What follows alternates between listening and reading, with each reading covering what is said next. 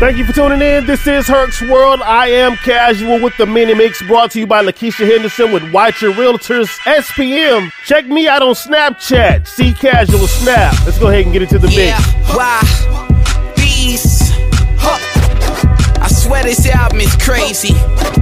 Do I dance with this? Get your lean on, shout it, bring it back. Go get your lean on, shout it, bring it back. Hey, get your lean on, shout it, bring it back. Get your lean on, shout it, bring it back. Come on. It was nice to know you, but I gotta move.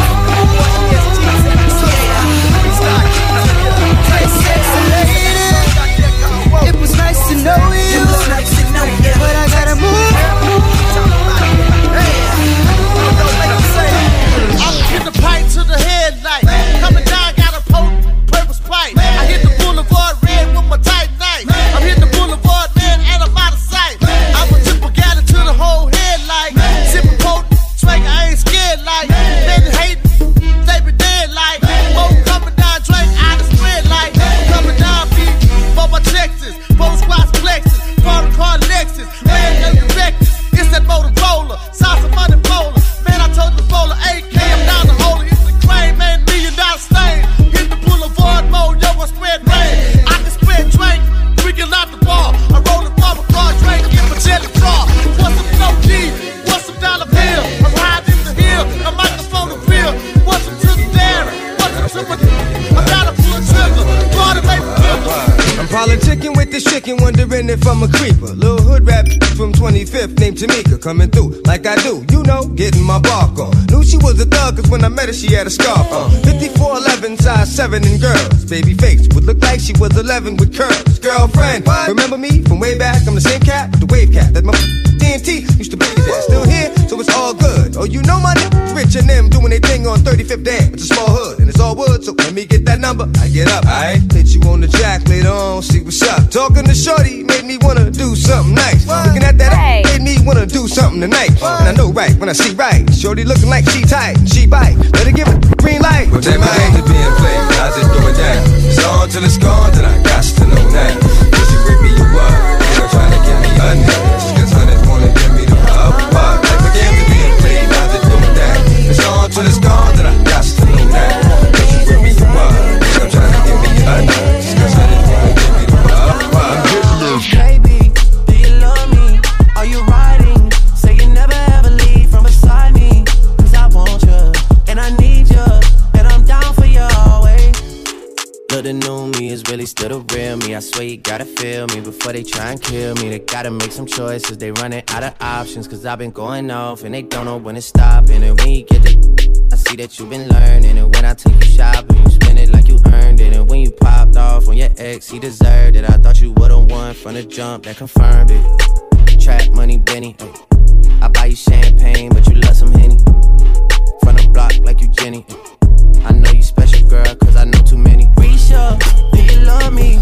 Are you riding? Say you never ever leave from beside me. Cause I want you, and I need you, and I'm down for you. Money changing colors like tie-dye. I'm just tryna get it, I ain't tryna die. She got a big on your booty, make the world cry. In the kitchen, wrist twisted like it's stir fry. Hold them bands down, hold your mans down. Who told you come around? It's that trap sound. Designer, clothes, fashion, show, trap, house, made it, gold. Control the bag now, no need to brag now. Hey, put the mask down, we living fast now. Finest, rose, we can go, cold. Watching me with Bob still keep real and fame. That's what we talk in the nighttime. Giving it women, champagne sipping, gold everywhere, two M's in it. This living is so magnificent, stop dreaming it. Oh, I can show you everything I can tell you. I can show you. I'm the magnificent with the sensational style. Far from being shallow, cause she caught me with a smile. Try to figure out my style, maybe that'll take a minute, but if all we got is time, you You can't be acting timid, so we back to playing tennis, meaning going back and forth. She the one that I adore, so I try to enter raw. Conscious in the veins, concentrating on my cream. I'm the king, make a move, pawns all the way to Queens. I'm a don, I'm a boss, I'm a prophet, I'm a G. I'm a CEO, which means that I profit off of me. Yeah, all white tees, still rocking my Nike ass. Fresh out of flight school, cause I'm fly right here. Yeah, ain't nothing free, I'm charging to breathe there. If it's not on Maybach, really, who the hell cares? My money long, my money strong. If you ain't getting money, that mean you done something wrong. Swimming and winning, champagne sipping, cold shower, wet, 2 years around this bad. So magnificent, stop dreaming it.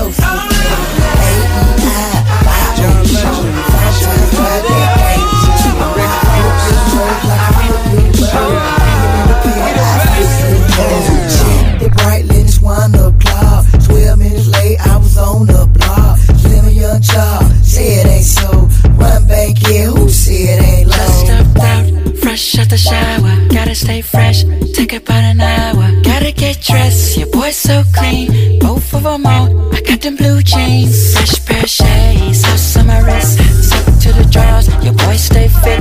I'm ready, can nobody tell me nothing. Feels like I'm taking off, I'm so high, so high, baby. For a shot in a break, so fly. Feels like I'm taking off, I'm so high, so low. Looking for a shot in a break, Wrapping up the mini mix, I am Casual, and of course the mini mix is brought to you exclusively by Lakeisha Henderson with Whiter Realtors SPM in Bartlett. On Instagram, I got the keys _901. Facebook, Lakeisha Henderson. Email her ownit901@gmail.com, or you can give her a call 901-297-7549. Big Herc, it's your world, man. What you got for him today? And y'all know when y'all hear my voice, it is none other than me, the Big Hurt, a.k.a. your girlfriend's favorite podcast host, and you are listening to Herc's World. If you have not been here before, welcome. If you've been here a couple times, you know what to do. Take your shots at the door. I had somebody inbox me and say, "Hey, Herc, I don't drink anymore. So do I still have to take shots?" Yeah, you got to take shots, but you can take shots of water. That is acceptable because I know everybody doesn't drink or partake in the fruit of the nectar like I do. So, yes, you can take shots of water. But anyway, welcome to Herc's World. I just want to give a special thank you to our guests from last week for coming out and showing and speaking with me basically about what it's like being a Black father in America, the good, the bad, the ugly. And I really hope that y'all got y'all fathers something decent for Father's Day. I know I got a massage. They took me out to eat. So I'm really, really happy about my Father's Day gifts. And I hope y'all are happy with yours. But once again, this is Herc's World. This week, we are talking about a topic that we don't really talk about in the Black community, and it's mental health. Now, not only do we not talk a lot about mental health, we don't talk about men's mental health. And June is Men's Mental Health Month. So I got a couple individuals together, and we're going to talk a little. They're going to tell a little bit of their personal story about how they, deal with their mental health, some of the things that cause them to want to seek help in rebuilding their mental health. And then I went out and found a talented, amazing doctor who was going to, speak with us and debunk some of those myths about mental health. So you are in store for a great show. I know you're going to learn something. I know you're going to enjoy it. So sit back, relax, and enjoy the ride. This is Herc's World. We'll be right back. Stay tuned.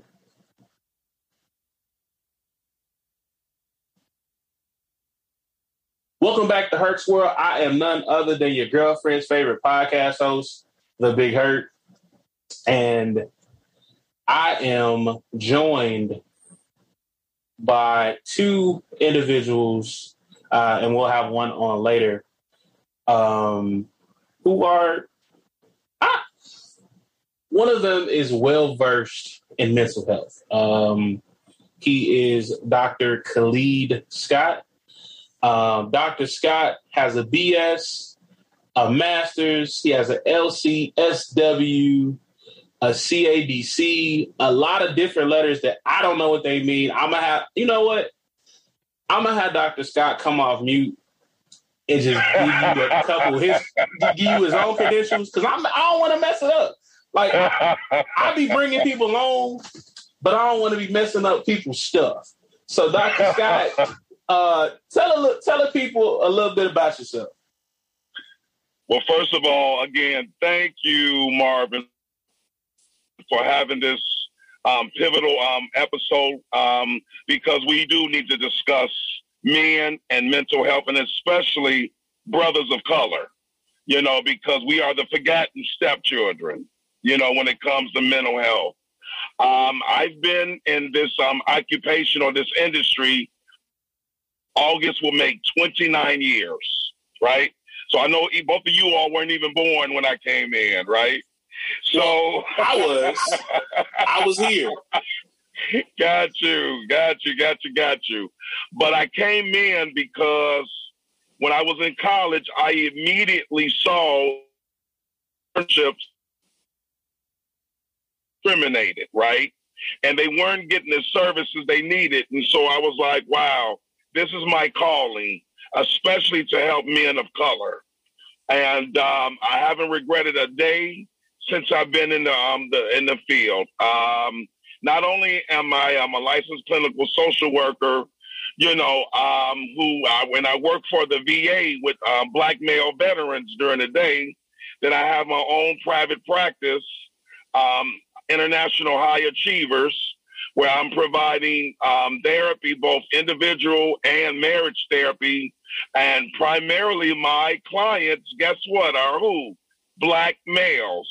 And this is unheard of. And it was something about the pandemic that I think cued people to say, you know what? Now that I've been able to sit down and be lost in my thoughts and be able to reflect, hey, I got some challenges I'm dealing with. And you know what? If I broke my leg, I would go to a doctor, right? So if my mind is feeling broken, maybe I need to go to a clinician, a doctor, to see what's going on with me. And business is booming, gentlemen. Business is booming. In fact, and I'm getting a little bit ahead of myself, during Thanksgiving to Christmas, within that 5-week radius, 7 Black men called me or contacted me talking about suicidal ideation. 7 Black men. That's unheard of. Because we suffer in darkness, right? And one of them had a shotgun on the passenger side of his seat when he called me at 1:00 in the morning. So I was able to convince him to go and hospitalize himself.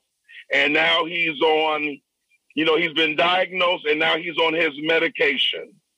But what if he didn't call me? What if he didn't call me? Where would he be? 5 kids would not have a dad to celebrate Father's Day on Sunday. So this is a serious topic that we really need to delve into and continue to delve into. And not only do I work as a therapist and a social worker, but I also mentor young Black males. So I'm invested. And again, thank you for having me.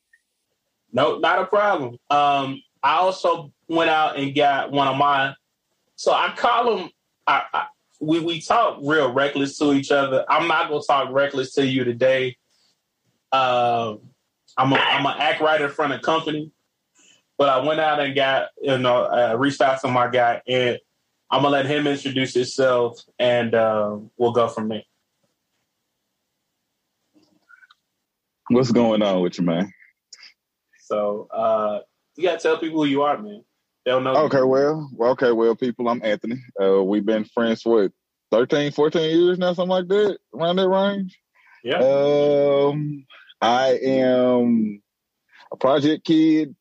When I met Marvin, still doing rough stuff. There was a gap. Like you said, we talked to each other because we've known each other so long. He like a brother. So I can talk to him crazy. But I'm not one of the black men that the doctor mentioned, but I am a black man that has went through depression and had a lot of things emotionally going on that I felt like I couldn't tell anyone.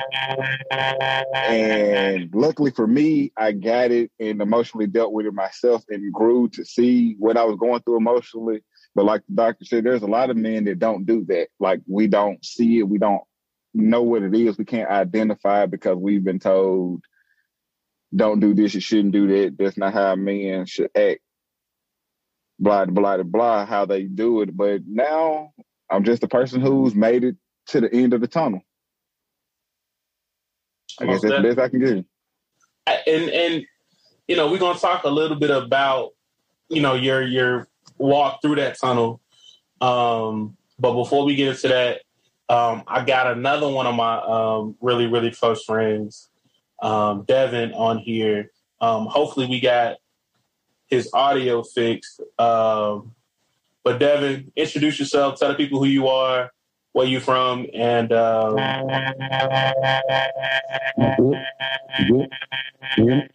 got a little feedback. Kind of like it sounds like a.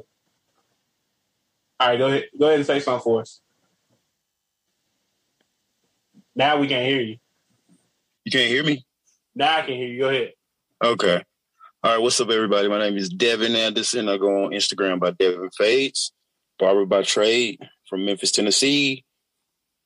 Went to Rush College, mass communication major. Currently I barber. Houston, Texas. So, let's dive right into it. So, and I know you've battled, you know, you've done different, you know, spouts with depression. Devin, you know, you've spoken out a lot about your battle with with your mental health. What made y'all want to reach out to somebody and talk more about this situation that not a lot of black men talk about? Like, I know we talk about it amongst each other, but it's not one of those things that we as a society really embrace. So I'm gonna let Devin go first. So what made you want to, you know, reach out and talk about this? Can I curse? Yes, you can curse. Oh, okay. I stopped giving a damn about what other people had to say. I legitimately had to have no fucks left to give. It legitimately had to get to that point for me because I would have held on and deflected until the last mirror came. Then it ain't one no running. So that's the first. My dad, that in therapy itself. Like, I was going through therapy online during the pandemic. Nobody knew. I didn't tell nobody. But through going through that, he started making himself. What he did was he taught me how to unlearn a lot of stuff and rewrite my own story with my own pen. Nobody else's pen, my own. So once I got to that point, a lot of stuff started becoming more easier because my perspective shift on problems and challenges that I have. I see every problem and challenge I have as a way. Basically, if it's a relationship problem, it's not a problem with the relationship. It's something that's inside of me that's manifesting itself through the relationship I'm in. Whether it's intimate, work-related, or whatever, it's something that I have to work on. If it's me over-talking you, me being very disrespectful or conniving when I'm talking, that if that is triggering you to be upset with me, and I don't know that, and I don't know that I'm coming off that way because I'm dealing with something else, then that's when you start really seeing like, oh, okay, that's what this really is about. It ain't really about nothing else, but all my relationships are really to make me better, so to speak. Make me better, make me grow. And I stopped looking at it as parasitic and just like everything is a learning lesson. I can't take it personal. It's just business. And what made you want to reach out and, you know, talk more about your mental health? In the sense, is like he said, I stopped giving a fuck, but there's a difference there. like we've never talked about this. Well, of course, you know, I lost my grandmother, my grandfather, and my other grandmother all in like a 4-year span. And I started going through some stuff mentally and emotionally that I really couldn't express to nobody. But my wake up moment was my cousin. We were the same age and he went through the same thing. He wasn't really, and I know this now. Then I didn't know that he was going through his depression and my cousin killed himself. And when I saw what it did to his mom, my aunt, his sisters and things like that, and I'm like, what was it? And when I found out that's what it was, I'm like, hold on, I'm going through the same things. And before I get to that point, which I was close to, emotionally, I need help because I don't want to do the same thing to them. And the difference between him and me is I have children. Then I have a 14-year-old. I have younger brothers, but I have a 14-year-old brother. I have younger siblings who see me. I have nephews and nieces. And I thought about it like, I never noticed, like I said, during the pandemic too, I never noticed how much I was missed until I thought about it. And I was like, if I don't get my emotional and things that's going on with me mentally straight, I could possibly end up at a point where I'm going to do what he did and look at the dent that it leaves. So that was my own push to be like, you know what, if I ain't got nobody to talk to, at least I can identify that I have a problem and I need to fix it. And a lot of people, like you said, a lot of people don't, luckily for me, I got there, but a lot of people don't get to that point where they have that clairvoyant moment. And like my cousin, they turned the lights out. And that right there did something to me. And this was the older cousin of mine, and I looked up to him, and I never knew he was going through this. So to get the phone call that he killed himself was, okay, I was going down the same road. I need to fix it. So, Dr. Scott, when you hear things like that, or you get calls, you know, like you said, from the man that, you know, had the shotgun on his seat, what are some of the things that that society, or let's go to you first. What are some of the things that you would recommend or tell men who are dealing with things like that to do first before they, you know, get to that point? What are some of the things that you would recommend? All right, Marvin, repeat your question because you went out for a moment. I'm sorry. Oh, you're fine. So what I was saying was, so, you know, listening to those two stories and then, you know, with the guy that had a shotgun on his seat, what are some of the things that you would recommend, you know, when a black man has got to that point, to want to, you know, get, you know, end it all? What are some of the things that you recommend before the black man gets to that point? Right. Well, what I tell everybody who may suspect that they may have mental health issues is to do what we call the 6 stages of change, right? So the first stage is pre-contemplation, right?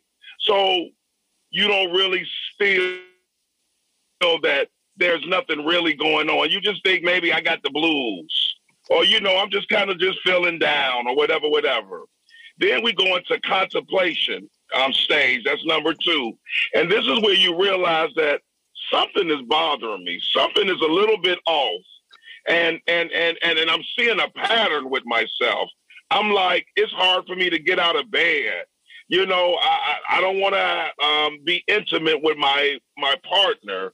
I don't find pleasure in, you know, having fun with my kids. I don't go and watch the March Madness with my boys. You know, then we got the next stage where you're starting to say, you know what?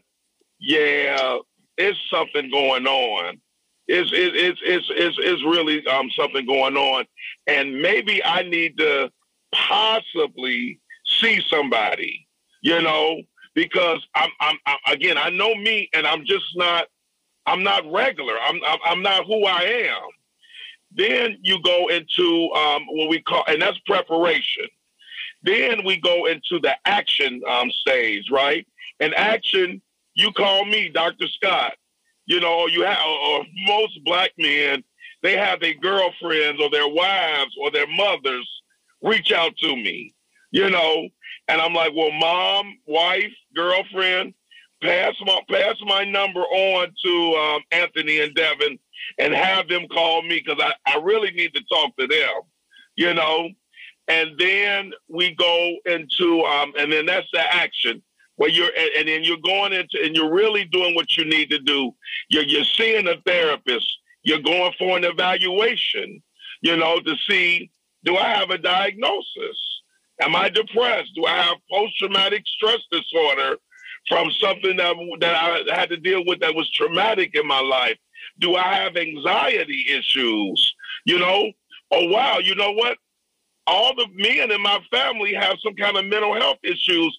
I want to know if because it's a lot of times we have organic mental health disorders where your mom had bipolar or your dad, you know, is schizophrenic, and it does get passed on to your children. And you go in to get evaluated to rule it in or rule it out. And then you start addressing, and you really take a hardcore look, and you start owning what's going on in your life. Because that's the number one thing, saying, wait a minute, I do have a problem. Just like with Alcoholics Anonymous, right? They make you at every AA meeting, you have to stand up, introduce yourself, and say, hey, I'm Khalid, and I'm an alcoholic.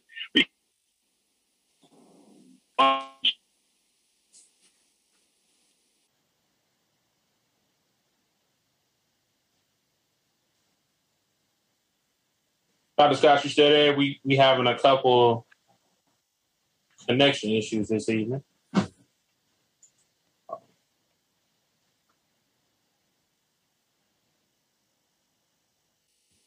Former athlete and you broke your leg.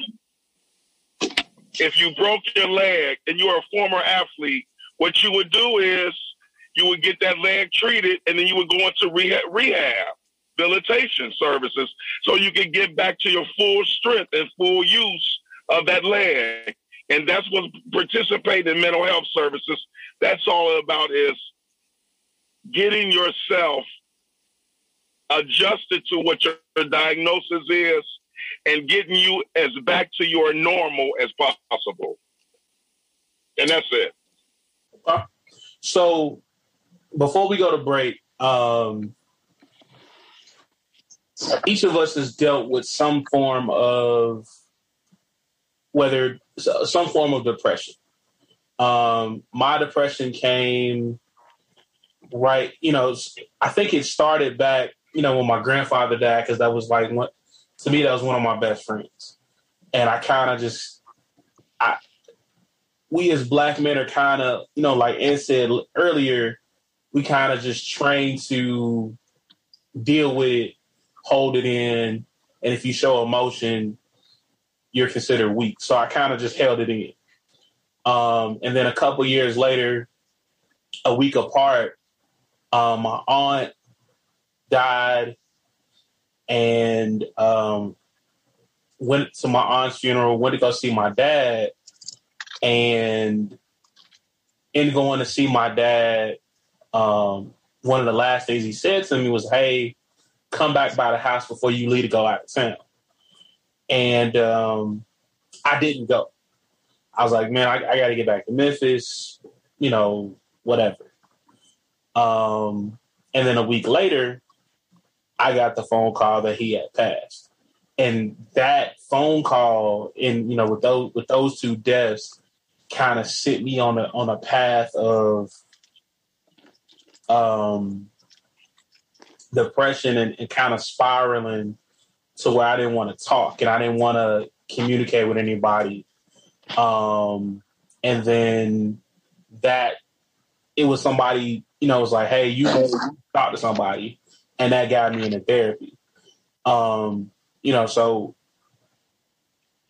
why do you, and anybody can answer, why do y'all think us as black men are so afraid to show weaknesses when it comes to mental health?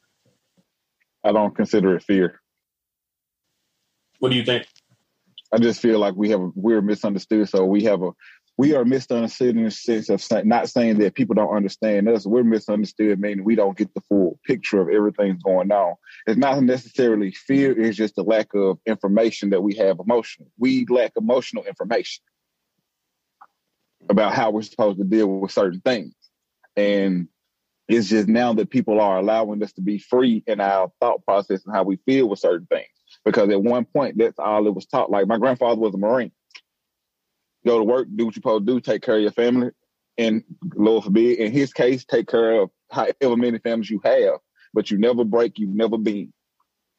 And that was a manly way of thinking to a sense, but then you thought about it, so many men of that age died early, at an early age, died at work, stressed all the way out because they had the same mindset of just go and do it, it'll be all right, it'll work itself out.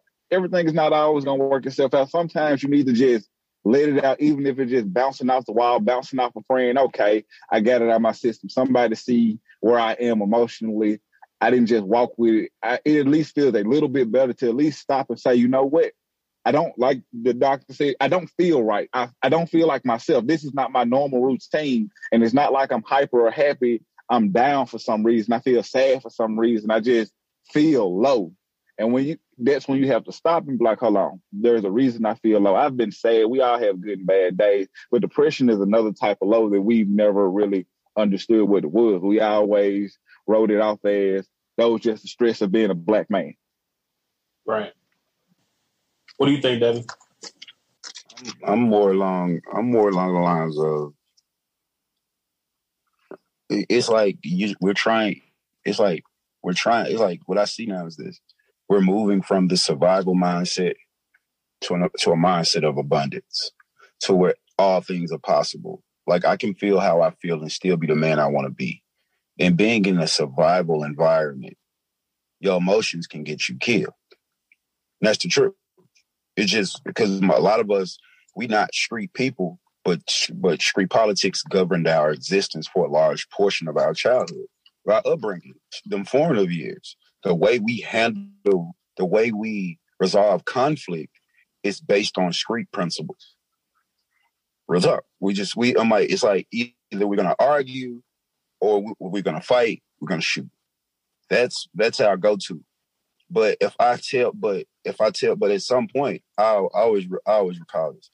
At some point, we trusted somebody with some information about us. And when push came to shove, we had to find out the hard way they couldn't be trusted with said information. And that got me looking like a fool, got me feeling like a dummy. And this is where the survival mentality kick in, because now ego kicks in. It's like my feelings are like, I don't ever want to feel like that. But my ego is shouting out, I better not never let a motherfucker play me like that again. I ain't that stupid. Wake up. Like you get into that mode, I would say Generation X mode of, you better, feelings. Who need them? For what?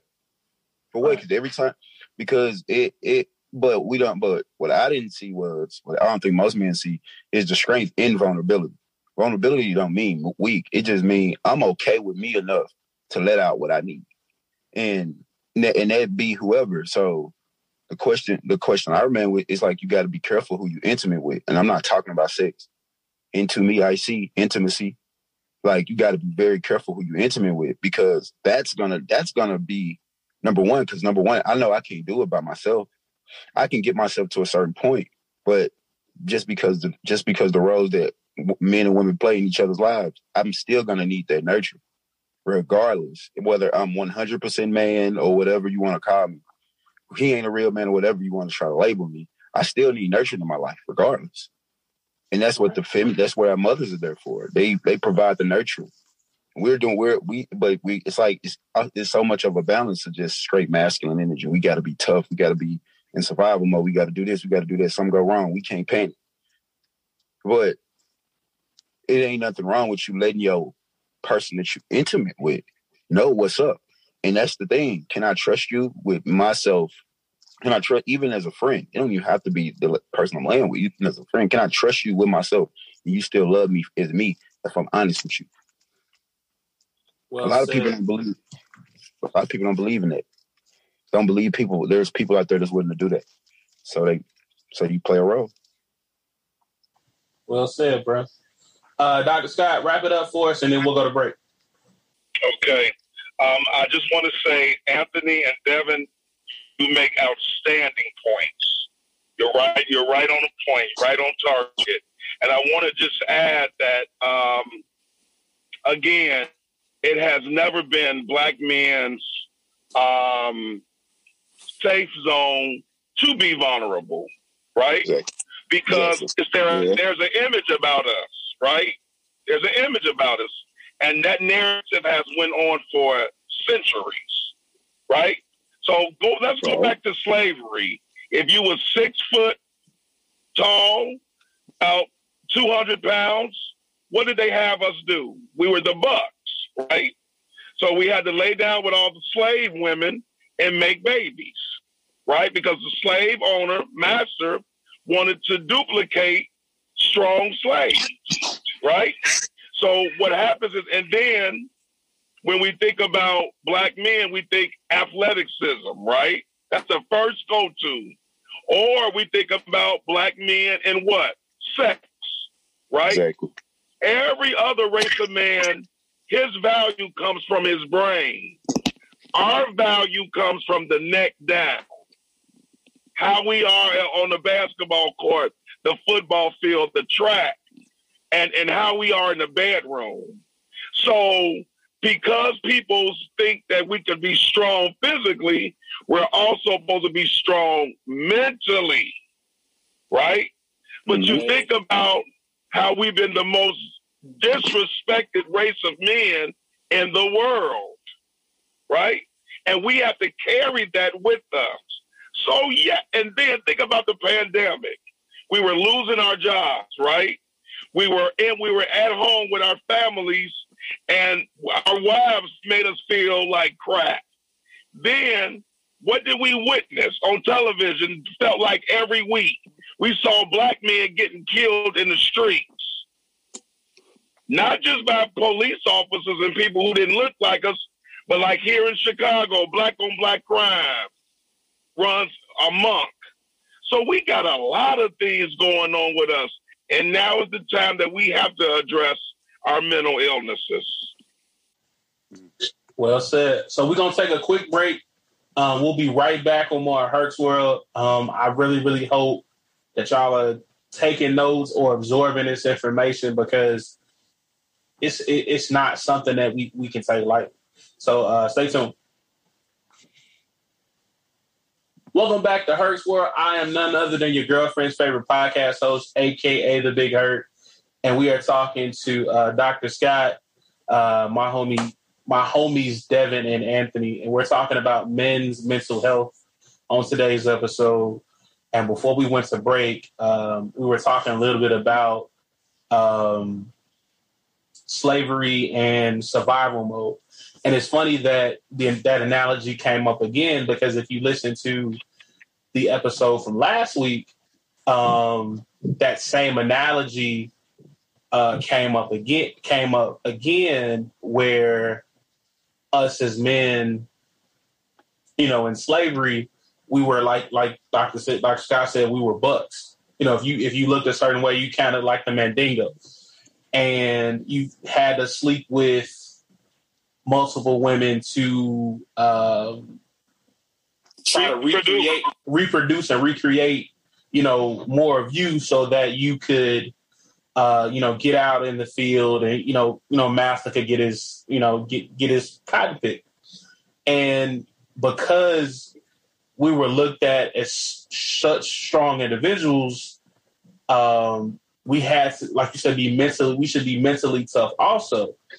But I feel like us as men now, we deal with so much, leading the household, holding jobs, taking care of kids, being there for your friends when they can't be there for themselves, that we as men forget that we can't do it on our own and we need a support system. So if nothing else, get you a strong support system that you can lean on. And just, you know, and like Devin said earlier, the support system is going to be there to, you know, listen, but they're listening without judgment. They're holding what you're telling them, you know, close to the hip, so that, you know, but you are still the same person. Like myself, Anthony, and Devin have all separately, but we've had different conversations about things pertaining to our depression and, you know, different things that we're dealing with. And you got to be comfortable and feel safe enough with your circle that there's no judgment. You know, so and I know it's hard to get to that point because we're trained to just suck it up and hold it in. So, and you said that, you know, your depression started, you know, with the back-to-back deaths. And you saw that you had an issue. What shaped you into what got you out of that place? You know, and if you don't mind, I know we were talking a little bit off camera about, you know, your past. Was that stint in jail helpful, or did it hurt you? It might sound weird, but it was helpful. And I'm going to tell you why. When I went to prison, and not jail, like I want everybody to know, I wasn't even 21, and I was going to go to the federal penitentiary for drug possession and trafficking. And I did that because, like I said, I'm trying to make money, but that has nothing to do with the emotional. The emotional part of that was because that was the image that was saying you only going to get so far if you look a certain type of way. But when I landed in jail, I ended up being cool with a silly 25 to life older guy. And he put something in my mental. For 4 years, I read a book a week. And the more I read, the more I understood certain things, the more I opened my mind to the possibility of certain things. But as I'm reading these stories and I'm looking at these things, same with my family and my cousin killing health stuff, I'm saying the objective is the main character always goes through something, goes through tests. There are certain, as the Muslim faith, they say the omens you have to watch. It's certain things you have to see. And when I start seeing that all these omens, all these pairs are, one book in particular, The Alchemist, if you get a chance to read it, it's a very good book. And it's like, it's finding your own personal legend. And for that was this boy, the main character boy, he keeps trying to reach a certain goal. He keeps getting deterred by different obstacles that's coming his way.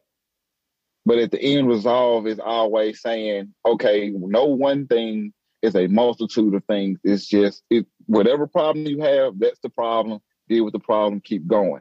And the main thing about that is deal with the problem. Don't turn and run from it. Don't cover it up. Don't act like it doesn't exist.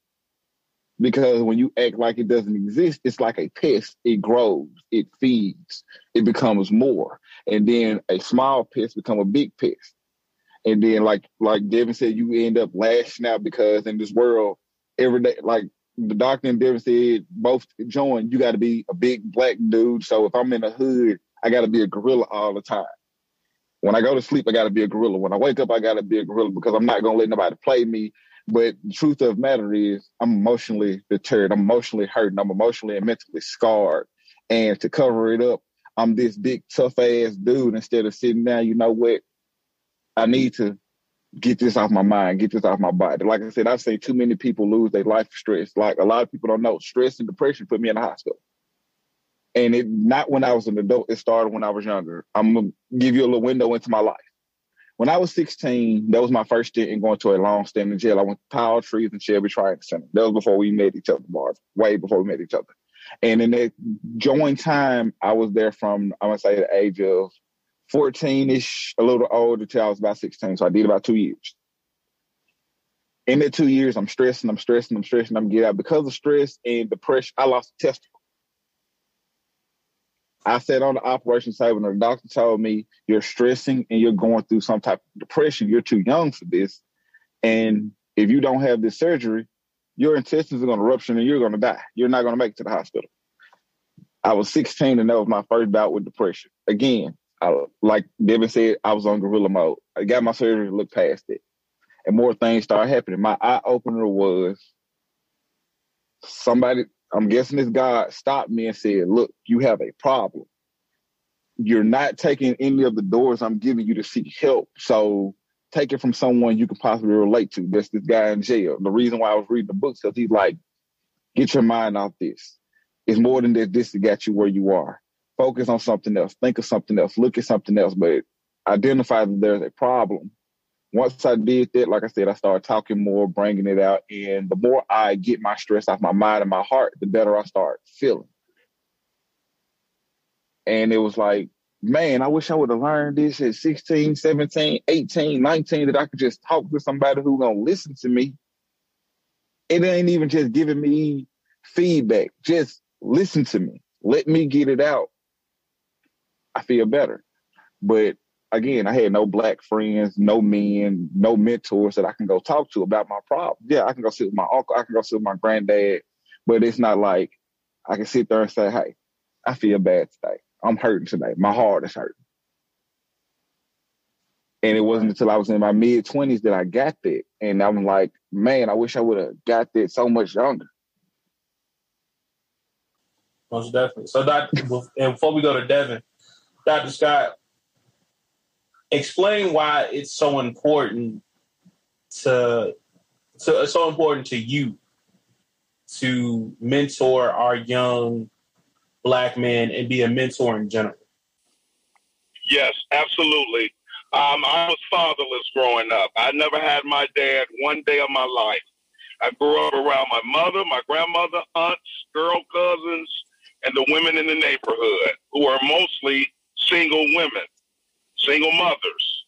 And I got my first job in high school my senior year, and I worked at an accounting firm, and there were two African-American males who worked there, and one of them was a sharp dresser, right? And I loved to dress, right? And then the other one was about 20 years older than me, and he had this afro and had gray in it. And so he looked like a wise man, right? And I literally walked up to both of them, and I'm only 17 years old, and I said, would you all mind mentoring me? And to my surprise, they both said yes, because I knew what I was lacking. I was lacking male education, because I know the world through women lenses, right? And I needed to learn the world because I was getting ready to go to the Army right after I graduated from high school. And so I needed to know what man up really meant, right? And they were wonderful mentors.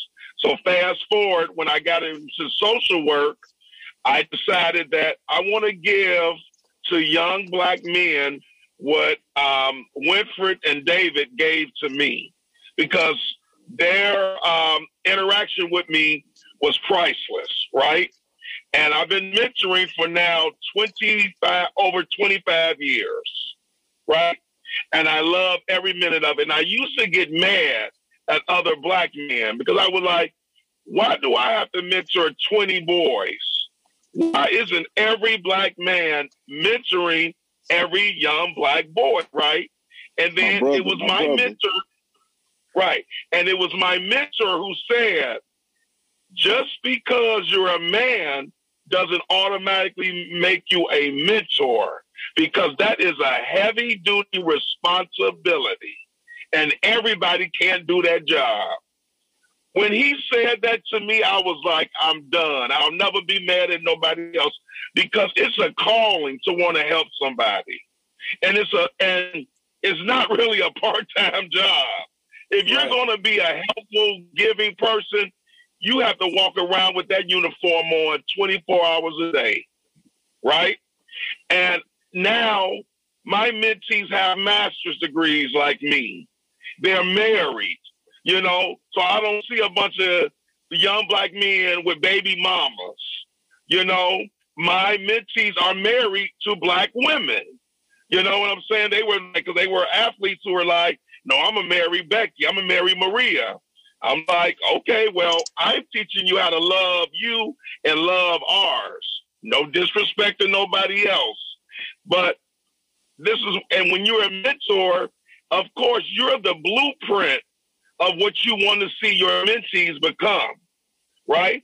I love my black community. I love my black women. I love my black neighborhoods. I love my black career. And that's what I pass on.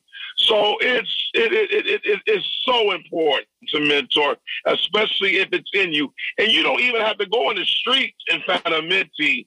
They're in your family already. Your nephews, your godsons, you know, everybody needs somebody to help pull them up. And even as us as grown men, we can still get a mentor. We can still get a mentor. Devin, I know you said you're an entrepreneur. You know what? Yeah. Go and continue to meet more older entrepreneurs, men who've been in business, 30, 40 years, so they can tell you the tricks of the trade. You know what I'm saying? It's always about giving back and showing up. I most definitely agree. I mean, I know in my line of work, I have a lot of guys that I call mentors and say, hey, I'm having a day where I just ain't me. And they can always provide little nuggets and little wise words. Hey, try this on your next one. Try this or try that. Or say it, instead of saying it that way, say it this way. And, it works. So, everybody, like you said, everybody needs that guidance. So I'm going to come to Devin. With you being an entrepreneur, and if y'all don't know Devin, Devin is also had his podcast called Rebel Rant. And, a couple Rebel Rants, you came on and you just talked about the different aspects of how us men don't speak and how we hold things in. That platform that you were using, how did that help you with your mental health?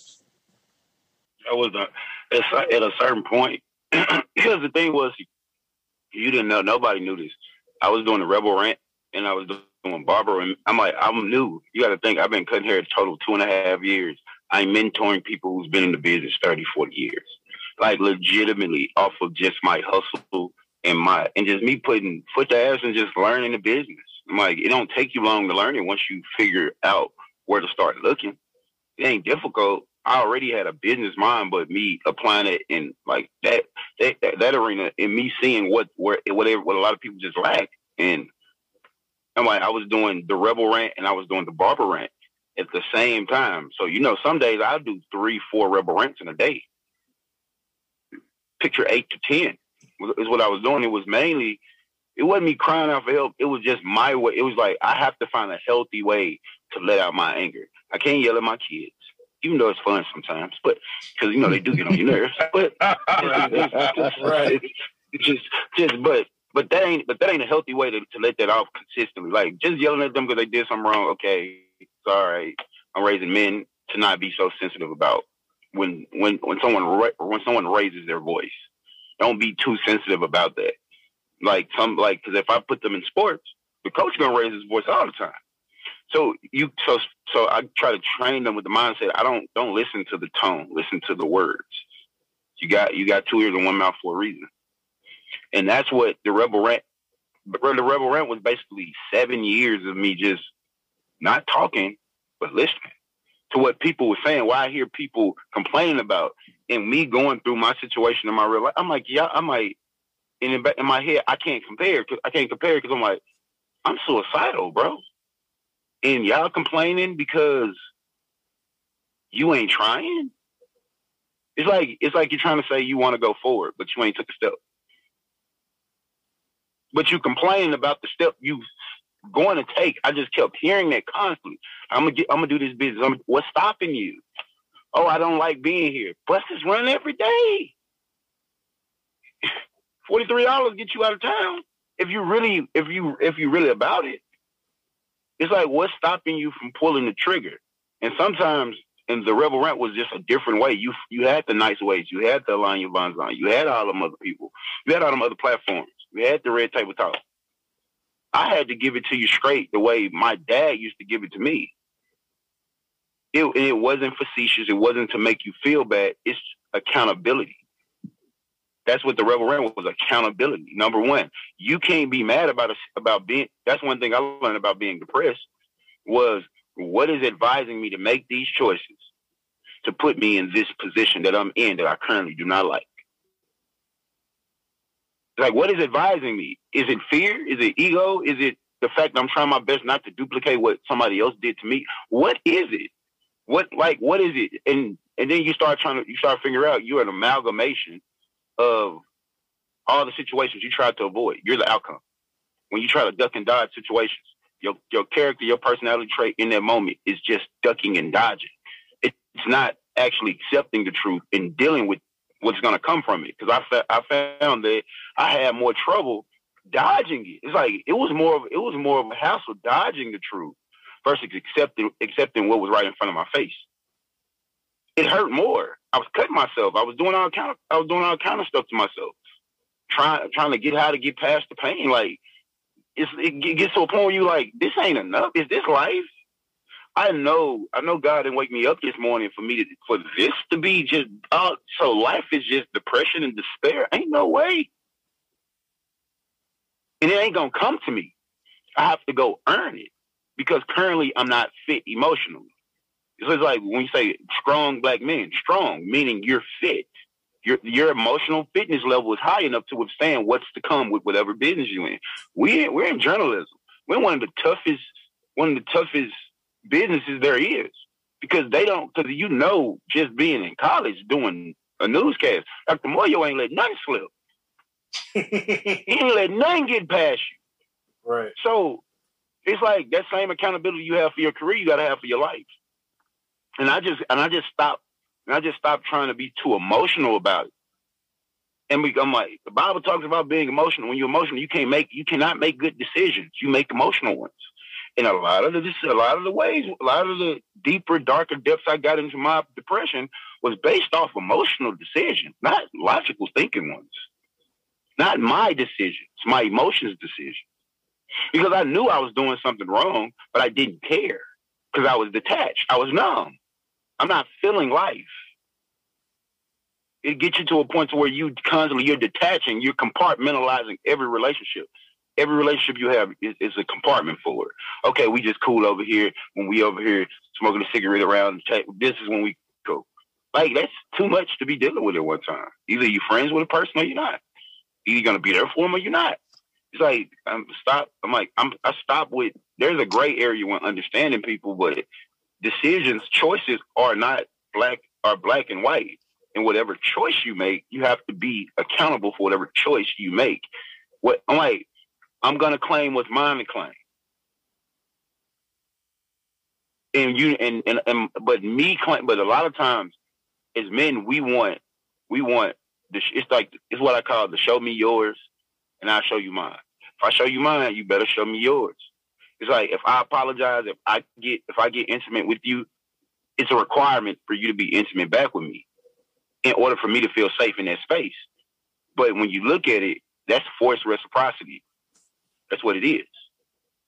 Because forced reciprocity ain't reciprocity at all. If you want somebody to reciprocate what you're giving, you just give it freely. If you're forcing them to reciprocate it, how is that? And it's like you start noticing narcissistic tendencies. You start noticing your little control mechanism and manipulations you have on relationships to keep them at bay. Right. And you're doing that. But it don't seem that bad because it's all about your happiness. It's all about you feeling some type of, it's like you ain't in control over yourself, so you got to be over control of something else in order for it to work out. And that should never be the case. Right. Dr. Scott, before you, I know you got to run. Leave us with some advice for men who are currently struggling with trying to find their voice. or reaching out for help and don't know where to go? Right. My first words, my first thoughts, my first perspective is be brave. Be brave. Know that you matter, right? When you know you matter, when you have strong self-love, and when you're brave, you know that in order to be brave, you have to take on things that you're not comfortable with. And to address things that plague your life makes us very uncomfortable, right?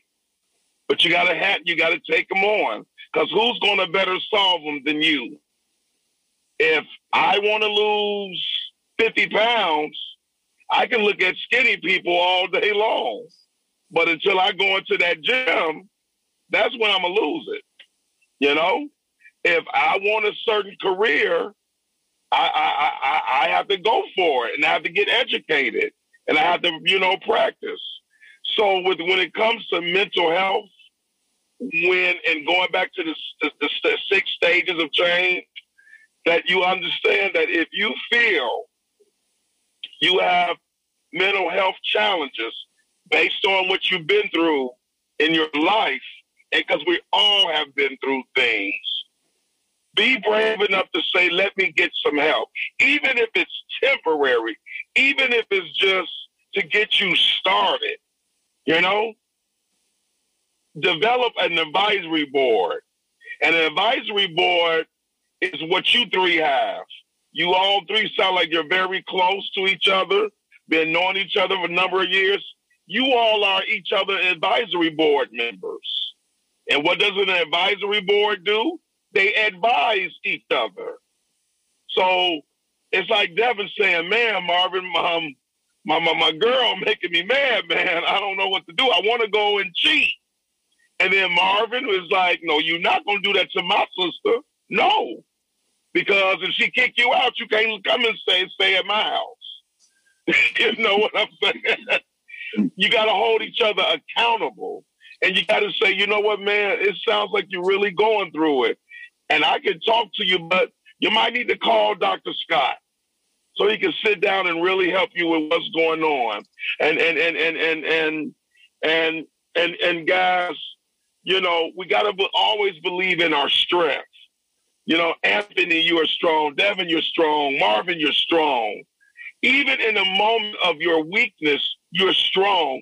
Because one of the things that I'm clear about with Black folks, and especially men who look like me, we've been through, again, it goes back to all the egregious things that has happened to us for centuries. We were taken from our home, guys. This wasn't an invitation to North America. We were taken. Thousands of us died on the ship coming here. But our ancestors made it through, And so if you believe that you're a survivor, I have to do whatever I need to do to survive. I need to get the help and support to survive. And if you feel like people are judging you, that's an indicator that you need to be away from those people, because people who love you and who are invested in you want the best for you. So, guys, come and see me. Audience members, come and see me. My website, I'm on www.psychologytoday.com or my website, highachiever.net. My number, 312-43-SCOTT. And if I can't give you the service, I can direct you in the right order. But we're here, and we're booked. Us clinicians who have private practice, we are booked lately, and that's a wonderful thing. We are deciding that we are worthy of the help. So, Marvin, keep using this platform to help your people. This is your blessing that God gave you. It's a gift. Keep using it and use it well. Yes, sir. Anthony, stay encouraged. Stay encouraged. You've been through so much, but you're still here. And somebody's looking up to you, because They're using your strength that you don't even know you have. And Devin keeps fighting that fight, keeps breaking the stereotypes, showing that black men can own their own businesses and we can be great and we can take care of ours. So I am honored to be on this panel with you all. And let's do this again. We most definitely have to do it again. And I feel like, you know, as the show grows, we'll be able to do this on a bigger scale. We'll be able to, you know, maybe do this in person and just have like a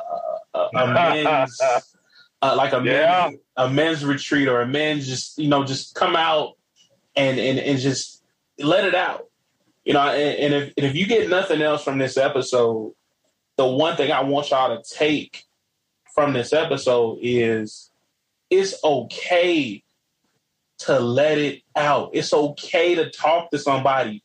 It's okay to be vulnerable. You're not weak if you tell somebody, hey, I'm not feeling like myself today, or I'm not feeling like myself lately.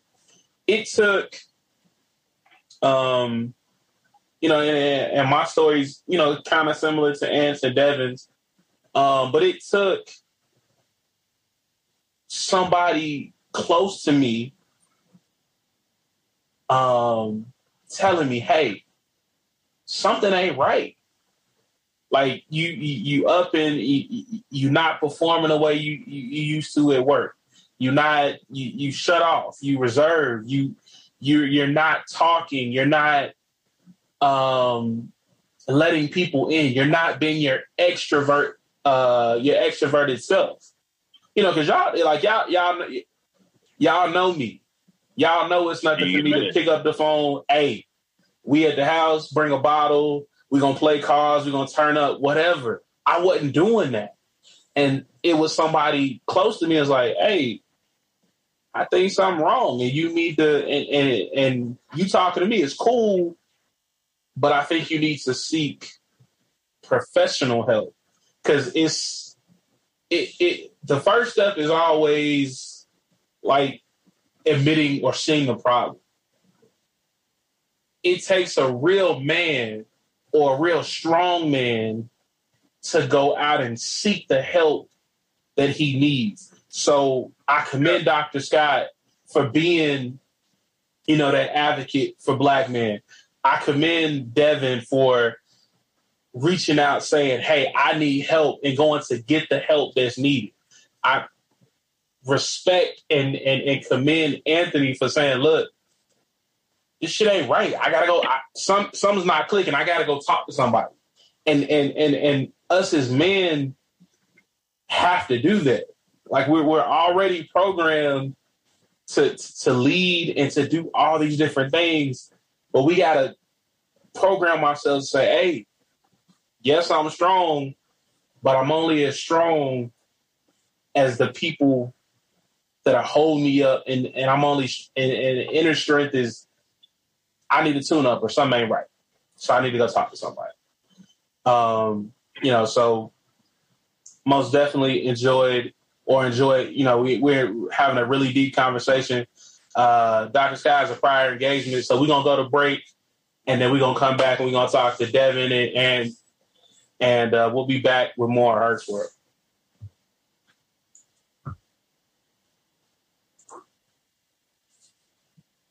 Man, welcome back to Hurts World. I am none other than your girlfriend's favorite podcast host, The Big Hurt.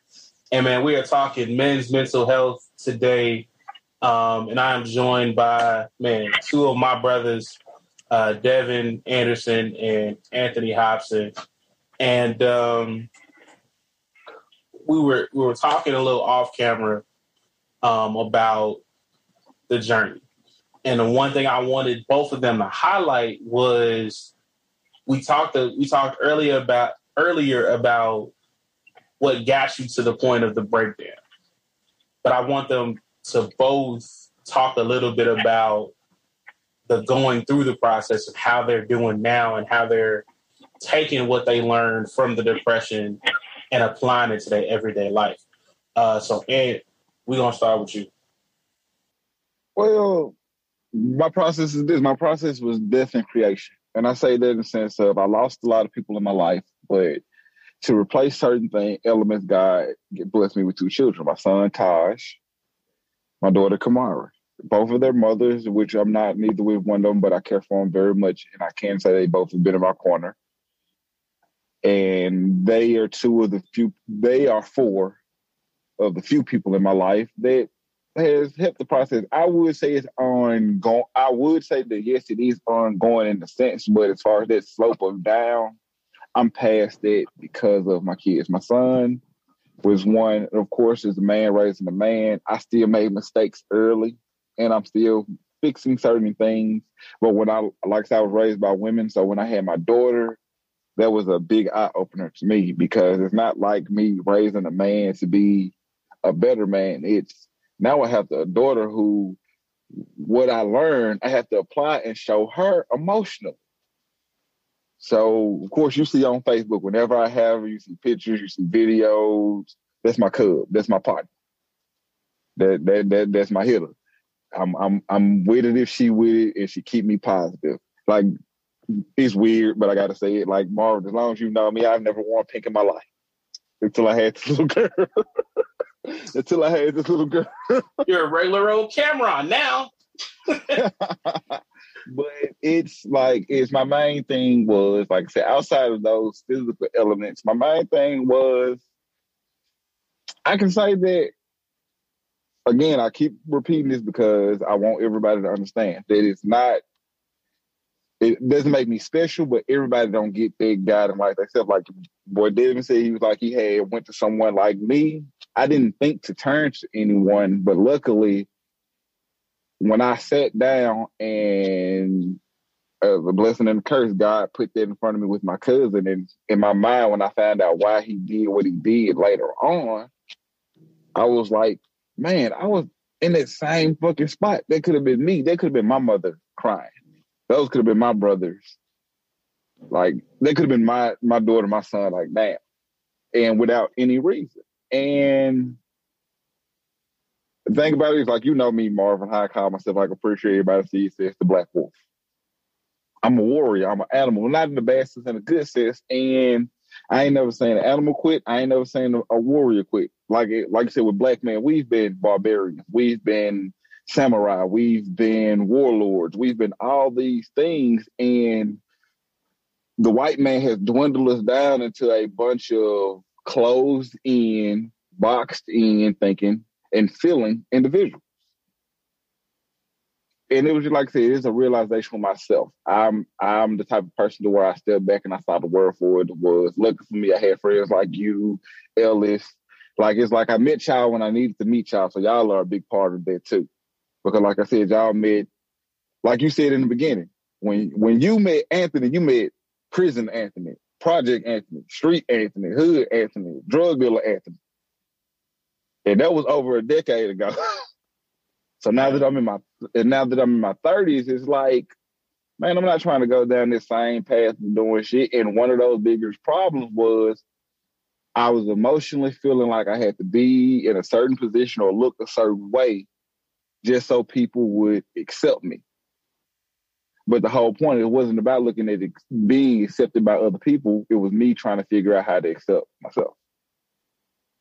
So when I finally figured that out, it was like, why am I so uptight about what people feel about me? Because people who care about me, who really give a fuck about me, like, again, you with Ellis, you fucking up. Like, oh, Lord Jesus, I don't want to say this on your podcast because I know there's a lot of people that you know at your parties that I've met. But I got to say it. Because I used to drown myself in women. I used to drown myself in women. You did. Don't say that. Shut up. No. But because you opened the door. But no, like, so. And you were witness to that. In a past relationship, like, Ant would come to the crib, we kick it, we party. But Ant would tell these women, look, I ain't shit. And they would be like, okay, I don't really give a fuck. So let's do it. So later on, you get a phone call. Mom, And your then- friend did me so. And I would get the phone call like, bro, like the man told you he wasn't shit. I didn't tell you to smash. You should have. He told you he wasn't shit. Why you ain't listen? He told you what it was. You know, so but you know, you've grown to outgrow that, and your growth and the maturity that you come along with, man, is amazing. You know, so Devin, what is your what does your journey look like to you? But it was. You ever seen the stock market? Yeah.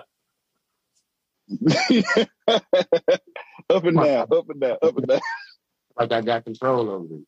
The next day I feel like the world mad at me. The next day I feel like few days I feel like I can't handle it. And it was just mainly because my mind was in so many places at one time. Well, hold on, Devin. You sound a little robotic. Okay. Go ahead and say something for me. That didn't work. Better. There we go. Better. Okay. Yeah. Like I was saying, the way my journey has been going is like it's been zigzag, up and down, like been very up and down, high lows, like low lows, high highs, like and everything in between. It's my the thing. I lost my dad last year, so around this time. So me having to deal with that, and remember I lost my mom like 10 years ago. So it'll be 10 years. It actually was 10 years. It's actually 10 years May that my mom been gone. So it was like 10 years trying to deal with it, trying to position myself to deal with that. But I was running from it really because it's almost like a movie almost. Like for real, like one day my mom is okay. Next day she's in the hospital. A few days after that, she's on her deathbed telling me, help me. And it ain't nothing I can do. Like look straight at me. Like it's all my other brothers is in the room. My mom looked up and say to me, help me. Within 48 hours, she's gone. Now I got to plan this woman's funeral. Now I have to look at this woman's body, lifeless. Like it took a lot out of me, for real. I didn't realize at the time how much it was taken out of me, but it was to where my family felt that. They felt that I was an asshole. I was a bad dude. I was an asshole. I didn't care about how nobody felt about me. I didn't care about how nobody. I didn't care. I'm not going to be here long. That was the way I lived. I'm not going to be here long, and I have kids. And the hard part about it is like you don't want to hurt your kids, but at the same time, the hurt that you're going through, it's somehow worse. And you feel like you not being here is the best route for everybody because you feel like every time you turn a corner, you're doing something wrong. It's never good enough. It's never enough. It's always you gotta have one more goal left in you. It's like I'm tired of fighting every day. I'm tired of having to compete every day. Like it wear you down. You get tired. Then that's when you start getting numb about life. Like, okay, man. Like nothing. Like I used to love going to the movies. I can watch a movie now and be like, okay, because I got away from it. That was my little. That was something I did since I was a kid. You gotta think movies for me was the first movies I ever saw in my life was Rush Hour and Blade at the movies, showing together at the same time. So movies always been my getaway, like just going to the theater, the whole experience, going by the expensive popcorn, the candy, all that. That's just the experience of being at the movies for me. So I stopped. COVID happened. I really stopped. Ain't no movies out. You ain't going nowhere. So like and I stopped finding joy in going to the movies. It was more like a chore after a while. It stopped being fun for me to go. That's when I really started noticing. Like I could go through a whole movie. I used to could break it down and do anything to it. Now I just don't care. That's when I knew I didn't like nothing. And it wasn't like I was so distancing myself from my kids or anything. It was like I just threw myself in work. I'm in a city where I don't know nobody. I'm like, if we fail, it's my fault. I'm not finna fail. failure ain't an option. So I throw myself out and work, but not knowing I'm neglecting them. Not knowing that they feel distant from me. Like, you always at work, and when you come home, you always tired. And then whenever you open your mouth, you always complaining. Nothing's ever good enough for you. And I'm thinking the vice versa. I'm ducking and dodging phone calls from friends. They'll call me. I just look at the phone. No lie. They'll call me. I just look at the phone. Like, I don't feel like talking to nobody right now. But then the depressed mind don't understand that by the time you go pick up the phone, motherfuckers tired of your shit. They tired of your shit. They tired of you not reaching out. They tired of you. They tired of they not knowing what's going on with you. They tired of it. And you have to sleep. But that's where the love comes in. Because if they're mad about you not reaching out, that means they want you to reach out. But when you're thinking, like, ain't nobody here for me but me. Because at the end of the day, when you start seeing people get fucked over bad, like some certain situations are traumatic. Certain betrayals of people are traumatic for you. Like, you will see somebody switch on somebody so fast, you be stuck like, nail on the head. Nail on the head. Nail on I don't the want that to be me. And it ain't fear. It's just that I don't want to deal with the situation. It ain't the fear. If it happened, it happened. But if I have my choice in the matter, oh, hell no. And that caused me to be numb. But getting through it. But what changed my mind, the funny thing is, my daughter, of all the stuff I yelled at my kids and did all that, my youngest daughter, I'm my oldest, she like her daddy. She fuck you tight. Her. Right. And my youngest daughter, she, like, every chance she gets, she was like, Daddy, I love you. Daddy, thank you. She just take time out. None of my other kids do it. I love my other kids to death, but none of my other kids do it the way she do. She'd come up to me, lay her head on me. Daddy, you okay? Yeah, I'm okay. All right. And sometimes that's all I need for the day. That's it. That's all I would need to get me through whatever I felt was dragging me down. Like, thank you. Like, okay, thank you. Thank you for getting this. Thank you for going fix this tank. Because when you a daddy, you run. Sit down for a minute. Go to sleep. Because, as we get older, anywhere we can get a nap, we taking a nap. So that's the way it is. You get in where you fit in. You sacrifice. But you get to a point where you got to stop burning yourself off. Sacrifice is one thing, but burning yourself out and burning off the little piece of light that you do have left, it just ain't worth it. It's just not worth it. And it's like you have to find a healthy balance and bouncing back and being respectful to people who've been there too. A lot of times you get this thought process of selfishness. Let me just be selfish. I don't feel like in order for me to heal, I have to be selfish. Do I have to be selfish with some of my time? Yes. Do I have to be fully selfish? No. It's just that my thing is take care of it as soon as I get up. Take care of my prayer. Take care of my little affirmations, everything I need to do to get myself to square one, take care of it first thing in the morning because I understand my role, what I have to do for others. And if I'm not okay, I can't do what I do for others.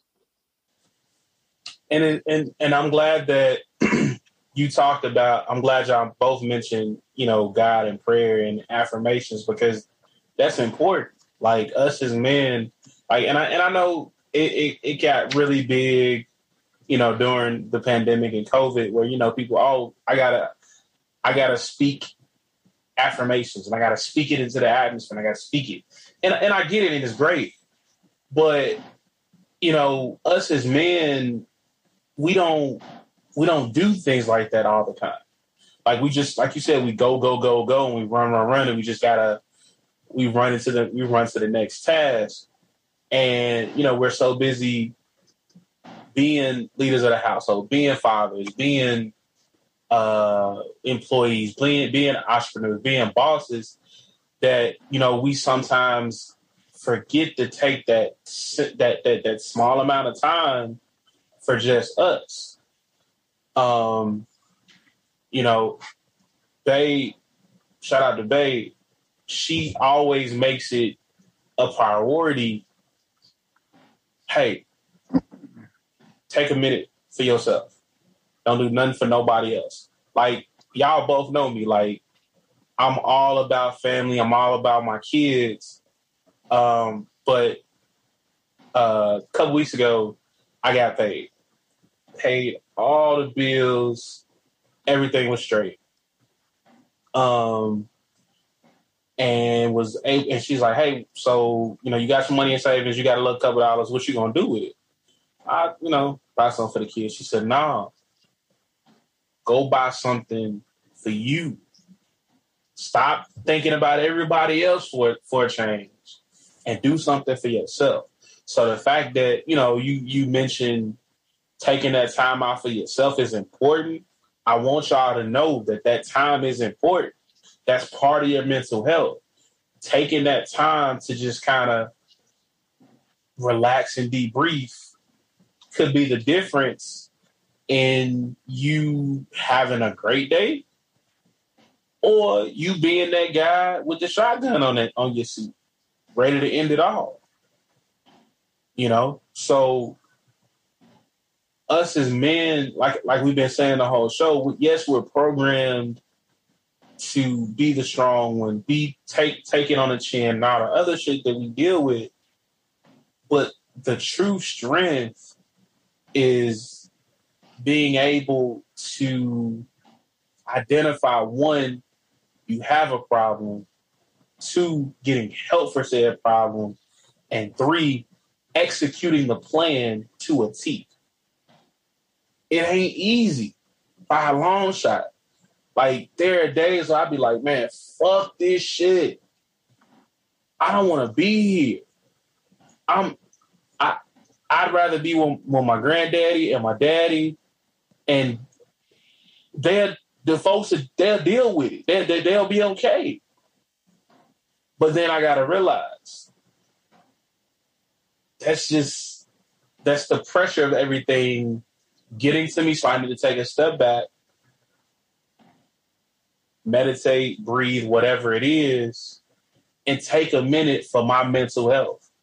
Because not only are we black men, like not only are we black men, man, we black men in America. A country that don't want us, but want us to fight for it. But that's another topic for another day. It is. Black people are public enemy number one, in my opinion. Black men, number one. Black women, 1A. Or if you want to be technical, black women 1, black men 1A. Whatever. But taking that time to say, hey, I got to take a step back. I gotta do something for me is important. And I really, really want y'all to take that from this episode. You're strong, yes, but you can be stronger by reaching out and asking for help. But like he said in his episode, like my guy Marvin, like I said, dude, that I know people don't want to hear him say, but Kevin Gates say some real shit. A vision without action is merely just a what? A dream. A vision without action is merely just a dream. So if you see it, you visualize it, you feel like it, don't just, oh, I should do this. Like your boy David said, get up and do it. Go do it. Get up and move. Don't just, oh, okay, I need to do this. Okay, it's in your mind now what you're going to do that you thought about. You've thought of it. You've foreseen it. You've spoken it. Now visualize it and act upon it. Do. Because we don't talk about certain things that we should. We don't accept certain things that we should. We denounce anything that's good for us because we don't, like I said, we don't want to be seen as weak. So we denounce, we automatically write that off. Like, nah, I ain't gonna do that because everybody else is gonna see me blase. And that's mostly in the black hood, black corporate, black anything. The first thing we do if that man go somewhere, if that man walk out here with his chest stuck out, oh, he this, that, and the other, he's strong, he tough, I like this type of man. But if that man also stop and say, you know what, on top of this, I am hurting. I do cry in the dog. I do have certain things come across me. Oh, you're not what I thought you are. You weak. Now you talk down on. Now that same smart, successful, powerful man that you were just speaking on yesterday and so much positivity, now he's weak, he's soft, he's inadequate, he's unable. All because he showed that he had chinks in the armor. He's Will Smith.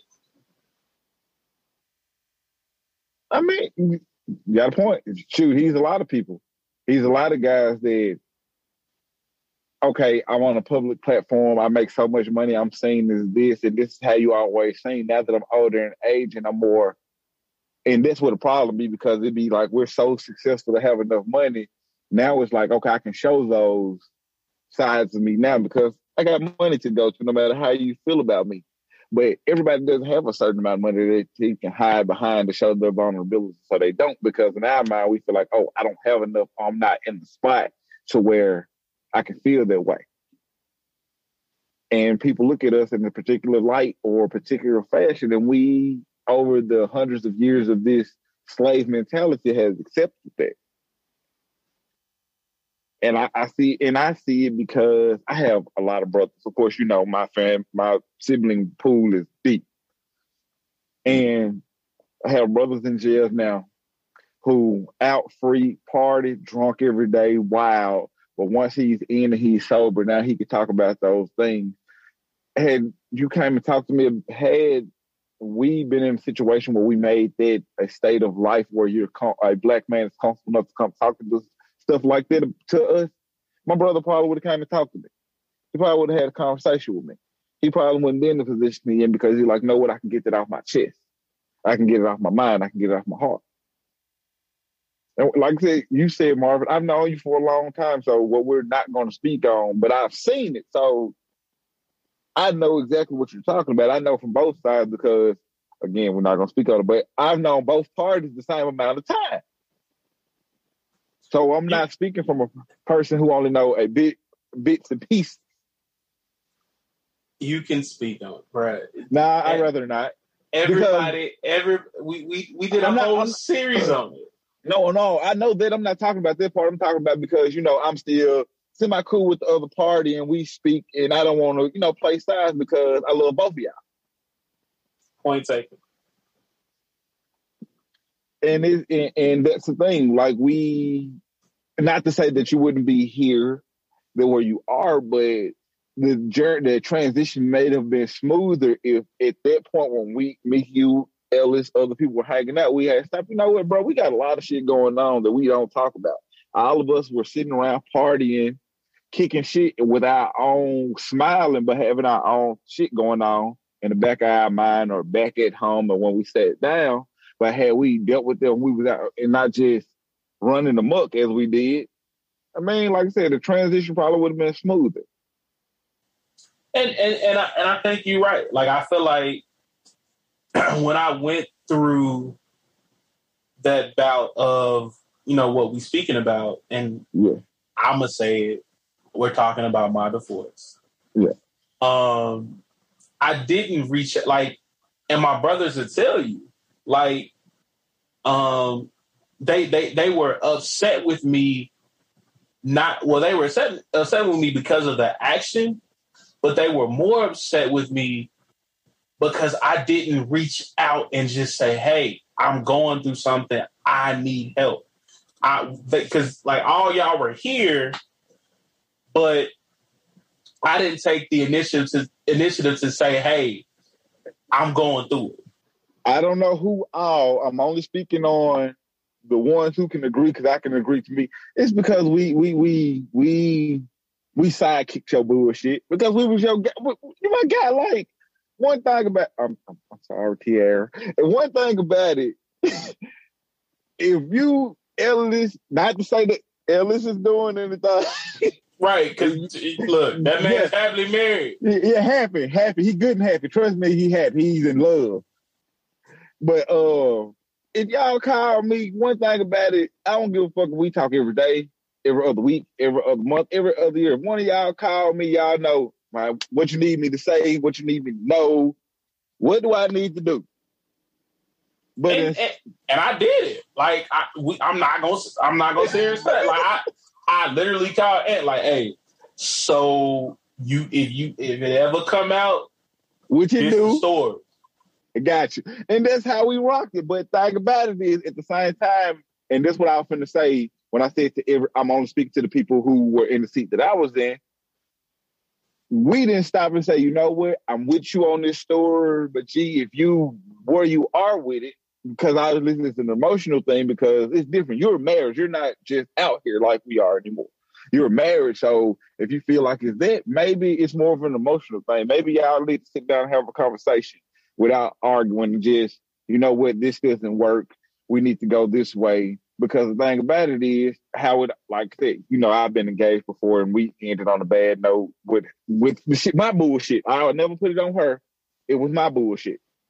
And it was never a moment where it was like, you know what, I dig it. I get what you're going with this. I mean, this, but also take this with you. I'm not going to get you in trouble. I'm going to have your back regardless. This is the military.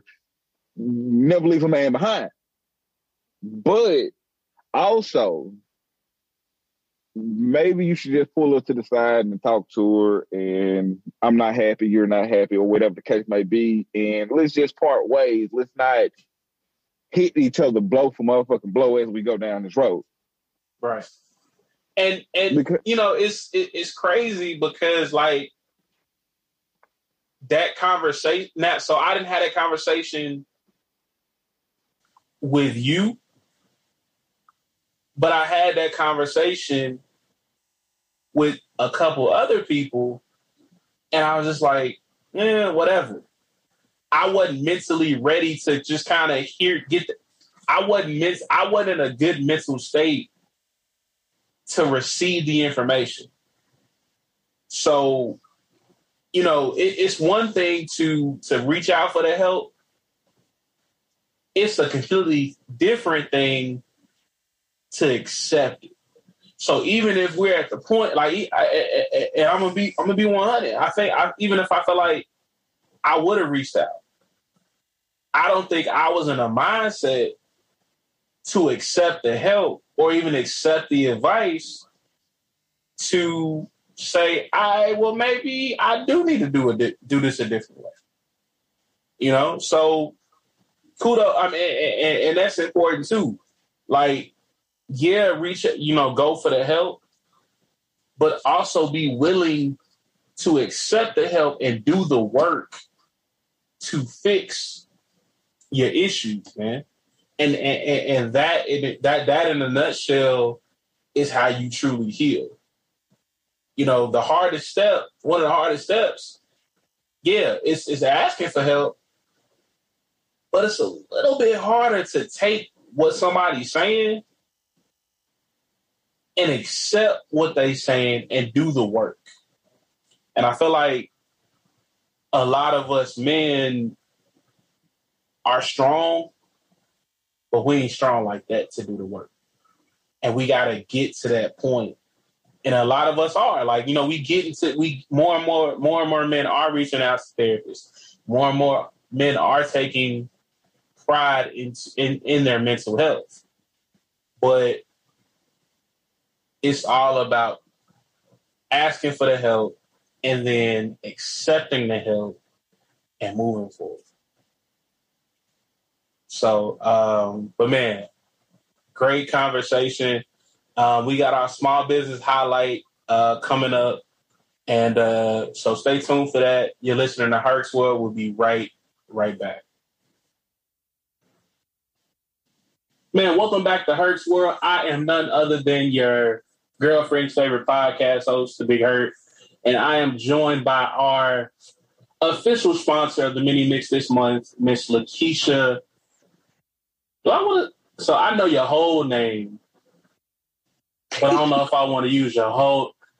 Okay, I'm joined by Miss Lakeisha N. Henderson. Is what we gonna. That'll work. I ain't want to put your business out there, but I'm joined by Keisha. She is our small business the month sponsor, and she is also the official sponsor of the mini mix this month. And just like we did with Jasmine last month, I wanted to do a small business spotlight for our small business because here at Hertz World, we want everybody to win. So I'm going to shut up and I'm going to let her introduce herself and tell us a little bit about herself. Love that intro. I feel special. But I'm Lakeisha Henderson. You can address me as Lakeisha Henderson. I am a realtor with Riker Realtors SPM. That's one of my many hustles that I have. And I've been doing it for about 2 years now. And it's pretty cool. Outside of real estate, I work in accounting and finance. And I love music and food and exercise. So that's the bulk of me and who I am. So music, food, exercise usually don't go together. They don't. I love the same things. And so it's been I remember when you first passed the test, but you've been like, it don't seem like that long ago. It's been 2 years you've been doing this? It has. It will be 2 years, October. Yes, it has been almost 2 years. Time been flying, dude. Man, this pandemic made time go real fast. So exactly. Let's get into it. So what made you and this is a very generic question, but it's a legitimate question. A lot of people are flocking towards real estate. What made you want to go into this field, or what was the bug that bit you to get you into this? Oh, I'll be honest with you. I was scared that I was about to lose my job. If I'm being completely honest, I was working. At the time, I was working for this company. It's an agriculture company. It's a startup company. And I'm not going to say their name because I'm sure after I get to talking a little bit, people going to know if you're in corporate America. But they had so many ups and downs. It was too much going on, too many people being laid off. And honestly, I was fearful that I was going to be one of those people. Even though one of my positions was a very important position, everybody can be replaced, right? So I thought to myself, what can I do that I can make extra money in the event that this does happen? I've always been great with sales. When I was in college, I worked in sales. It was never anything. It wasn't going to take up too much of my time, right? My full-time job was already demanded as it was, and I can do this whenever I felt like it. So I went on and read up. I think the test was inexpensive, and then the course was inexpensive. So I was like, if I can do all this and be done within like 3 weeks, get my certification. Get the certification to be done with the class, take the test, be done. I can start selling immediately. Why not? And then you get paid the minute you do something. So it was an easy way for me to be like, you know what, let me go and do that just in case something happens. And in the event nothing happens, I can put this money up for my future. Because I don't have children, of course. But when they get here, I want to make sure they straight. So I can go ahead and start putting this money up for my future. That's technically how I got into it. Now that I'm into it, it's pretty cool. I like doing it. Okay. So what made you choose the firm or the realtor company that you're with? I chose Riker, SPM to be exact, because it is a franchise company. When I purchased my home in 2014, my cousin was a realtor and she worked for this company. So normally they'll tell you this when you get your real estate license. When you're looking for a brokerage to go to, you're the interviewer, right? You're interviewing them to see what they can do for you. And I knew I wanted to go to a company where I knew someone, so I wasn't going to be taken advantage of. That's one. And two, I needed to go somewhere where the engagement wasn't, how can I say this? I'm not going to say the engagement. The work wasn't, sort of say, mandatory. I'll say that. Because, again, it was part-time for me. If it's part-time and I have to pay you a fee every week or every month or something, then that's not going to benefit me with my lifestyle and what I got going on. So it was pretty And it was easier as a part-time realtor to go with Weicker. Now, disclaimer, when I say part-time realtor, that means part-time as in within that company. If I'm your realtor 24/7. You text me, you call me, I'm going to answer because I work from home anyway. So part-time realtor as it relates to paper. Full-time realtor as it relates to you and what you want. So let's talk a little bit about that. Let's talk about what. So I've known a lot of people that have gone through the home buying process. I know a lot of people said, "Hey, get your credit score to a 620 and do a first-time home buyer's loan, and you get whatever you want. They're going to approve you." So talk a little bit about. You got to go into deep detail. So talk a little bit about the process and why somebody would want to choose you as their realtor. Okay, so I would say, for one, the reason you want to choose me for your realtor is I'm not going to sugarcoat anything. I'm going to be honest with you. If you don't have no money, I'm just going to tell you, look, you ain't got no money. Now, right now ain't the time, because if I'm going to be real with you because I want you to be real with me. That means neither one of us going to make no money. In this case, if you don't get a house, you don't get equity, which is money in your pocket. If you don't get a house, I don't get paid. If you don't sell your house, I don't get paid. So to eliminate confusion and wasting of anybody's time, I'm going to tell you whether I think, it is a great decision. Now, in the midst of me telling you whether it's a great decision, if you decide, hey, I got approved for it, I want to go for it, hey, I work for you. I will go whichever way you want me to go. Just know we're going to be in this process a little long if you don't listen to me. So I would say that is the main reason, because I'm just going to be completely honest with you. The second reason you should choose me as your realtor is because I'm going to do exactly what you tell me to do. If you tell me you don't want to spend no more than $10,000 out of your pocket, then I'm going to make it to where you don't spend more than $10,000 out of your pocket. But I'm only going to be able to work with you if you're able to work with me. Excuse me, if you're able to work with me. If you say you only want to spend $10,000, but your house is $250,000 and you only get $5,000 in down payment assistance, sir, you might need 11, 12. It just depends on what the interest is at the time. Well, I can't do that. Well, we need to look for a house that's cheaper than $250,000. I'm just going to be real with you, and I'm going to do what you tell me to do. And lastly, you want me to be your realtor because we're going to have fun. I mean, getting a house is a serious situation. And it is one of the biggest purchases that you'll ever make in your life. So, yeah, you're going in there with your knees shaking. Oh, my God, I don't want to spend too much money, or I want to make sure I'm making the right decision. I want to make sure I'm in the right location. We're going to have fun the entire time. If you want to go look at a house and you know you can't afford the house, just to give you some motivation, guess what? I'm going to make that appointment for you. Like, we're going to really enjoy this process, because once you get in there, that's when I like to say life really hits. You get to decorate, you get to change things around. You go outside, work in your garden. It is your house. It is a great time. It's also a stressful time. So I want to make sure it is fun. So those are my top 3 reasons. You also asked me to tell you a little bit about the process. Without going into a deep consultation, it's really simple. It's 1, 2, 3, and it goes as fast and as slow as you want it to go. Your first thing is you have to get approved for a mortgage.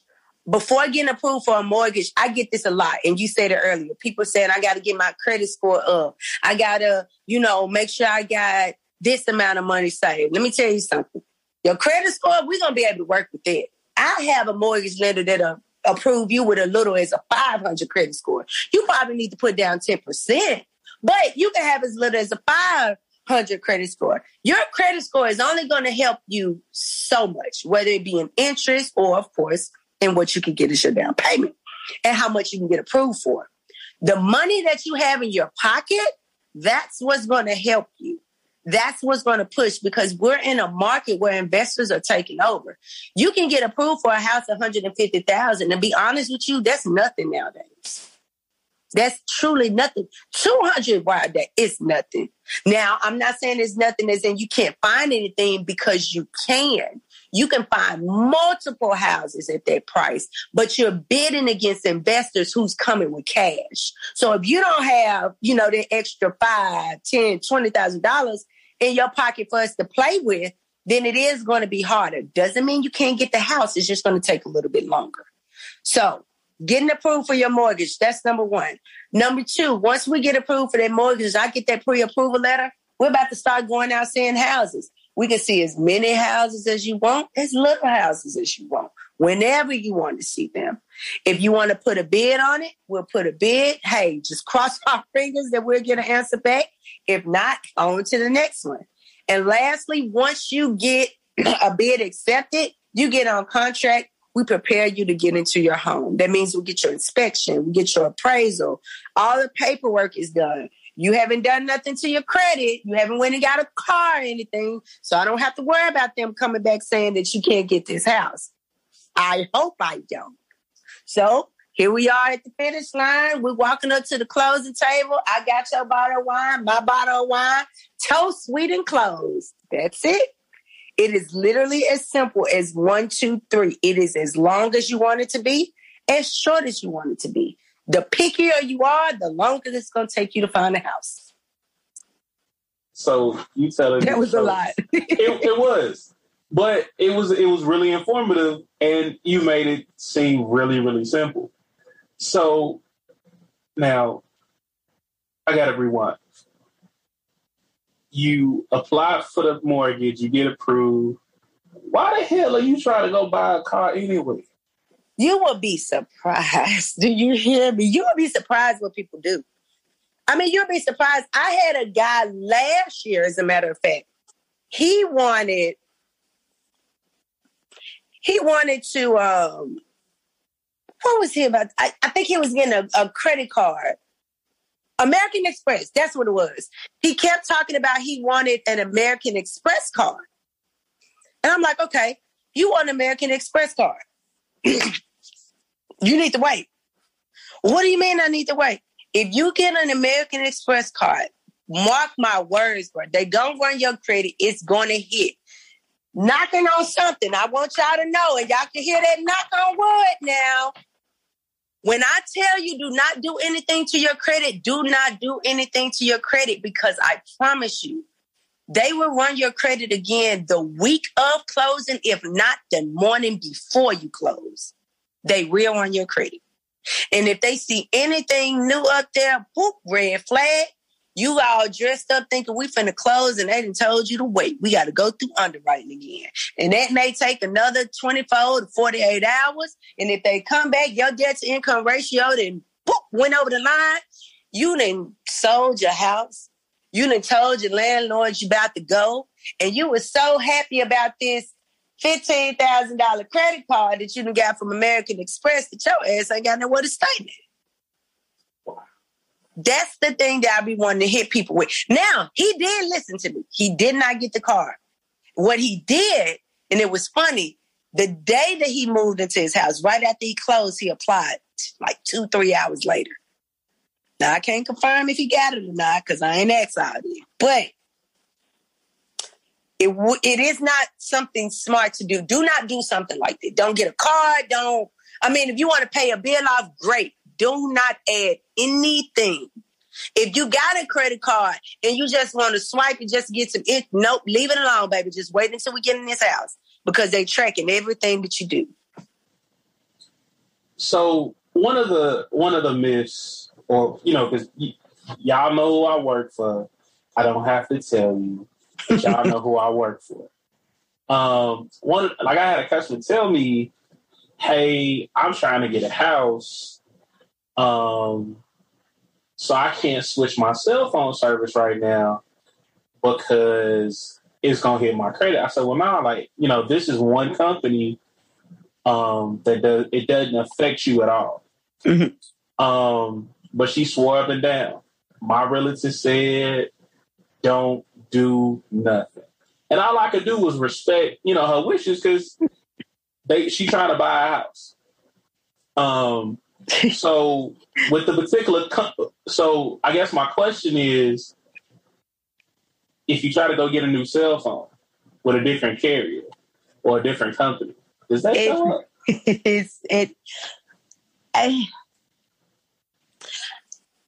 I cannot confirm or deny her claims, but what I can say is being an ex-employee of where you used to work, and also knowing the credit side, that is a soft pool. So as a soft pool, yes, it will show, but it won't have a major impact as it relates to your score. But as a realtor, I appreciate you for not pushing her to run it, because in the event that it did, that just put her in a bubble. You know what I mean? Right. Well, and it's really hard to say because I can't confirm it, but I believe different companies pull different ways. But with the company you work for, I know it is a soft pool. I also know that T-Mobile, I think they got Sprint now. I know that they're a soft pool as well.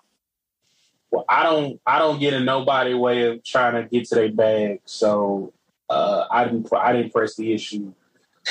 She can get her house, and then we'll take pictures with her new phone and her new house, and we'll do it like that.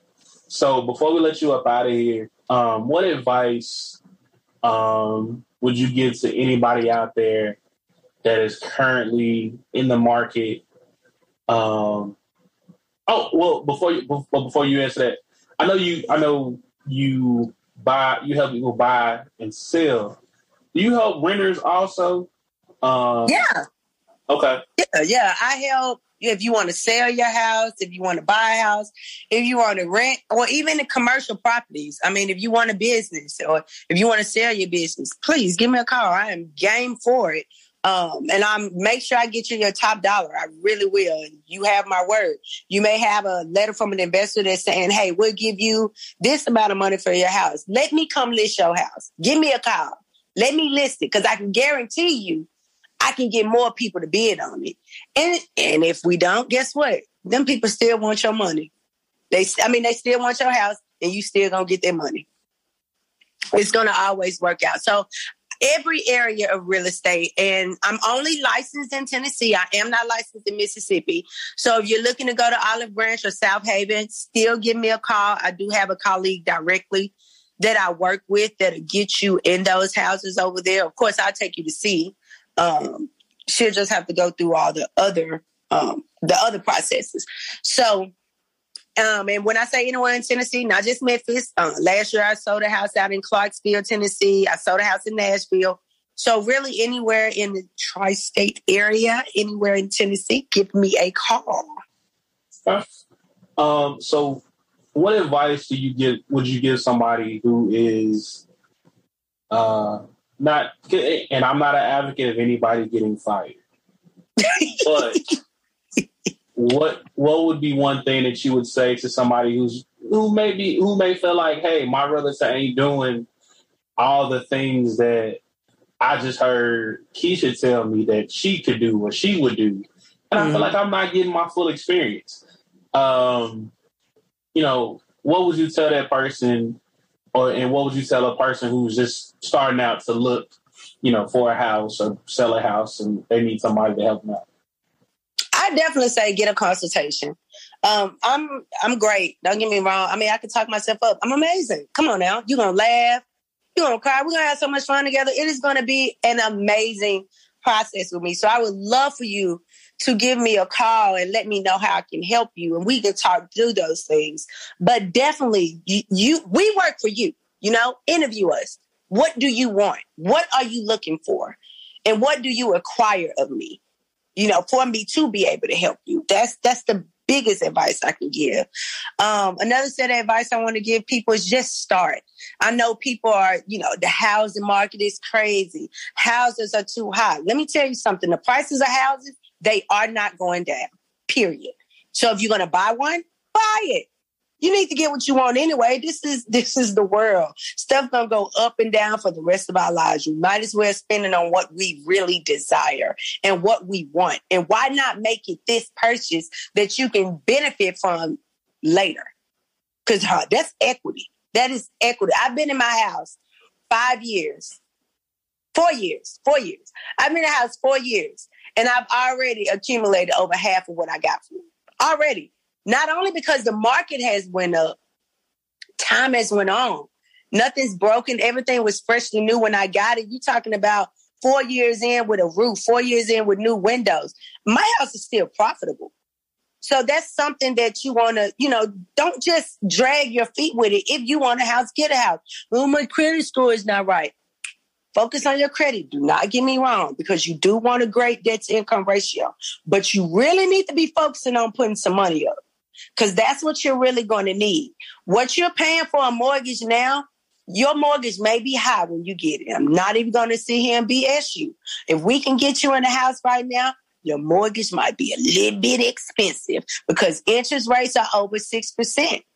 Prior to COVID, this is what it was. 6, 7, 9, 12%. This is what it was. Now that it's back to what was normal before COVID, everyone thinking it's expensive, when really, no, this is what it used to be. You just didn't take the opportunity during COVID when it was 1, 2, 3% interest rates. But remember, the prices of houses are going to continue to go up, but the interest rate can always go down. So we can go ahead and get you in that house, and you might have an interest rate of 7%. But listen, you can refinance within a couple of months, and you may refinance, and then one morning you wake up, the housing market is 1%. You better get on your phone and call me. Hey, look, I'm finna call you. I got your number. I got the person, the mortgage lender. Let's call the mortgage lender. Let's figure out how you can refinance this and change your $1,500 mortgage to $1,000 mortgage. There are really ways around it. The longer you take, the more money is going to come out of your pocket. It is a crazy market. That is true. But you might as well step your foot out there and give yourself a chance, because it's a gamble either way. Dropping knowledge. I'm dropping knowledge, bruh. Man, whenever I am approached by a small business, I'm always not necessarily skeptical, but I'm always amazed at the things that I learned, from these small business owners. And it's always better when I know a little bit about them. Yeah. So now I know, and to be honest, when I started the podcast and I wanted to do the small business spotlight, I was a little nervous because I'm like, okay, when I had the first,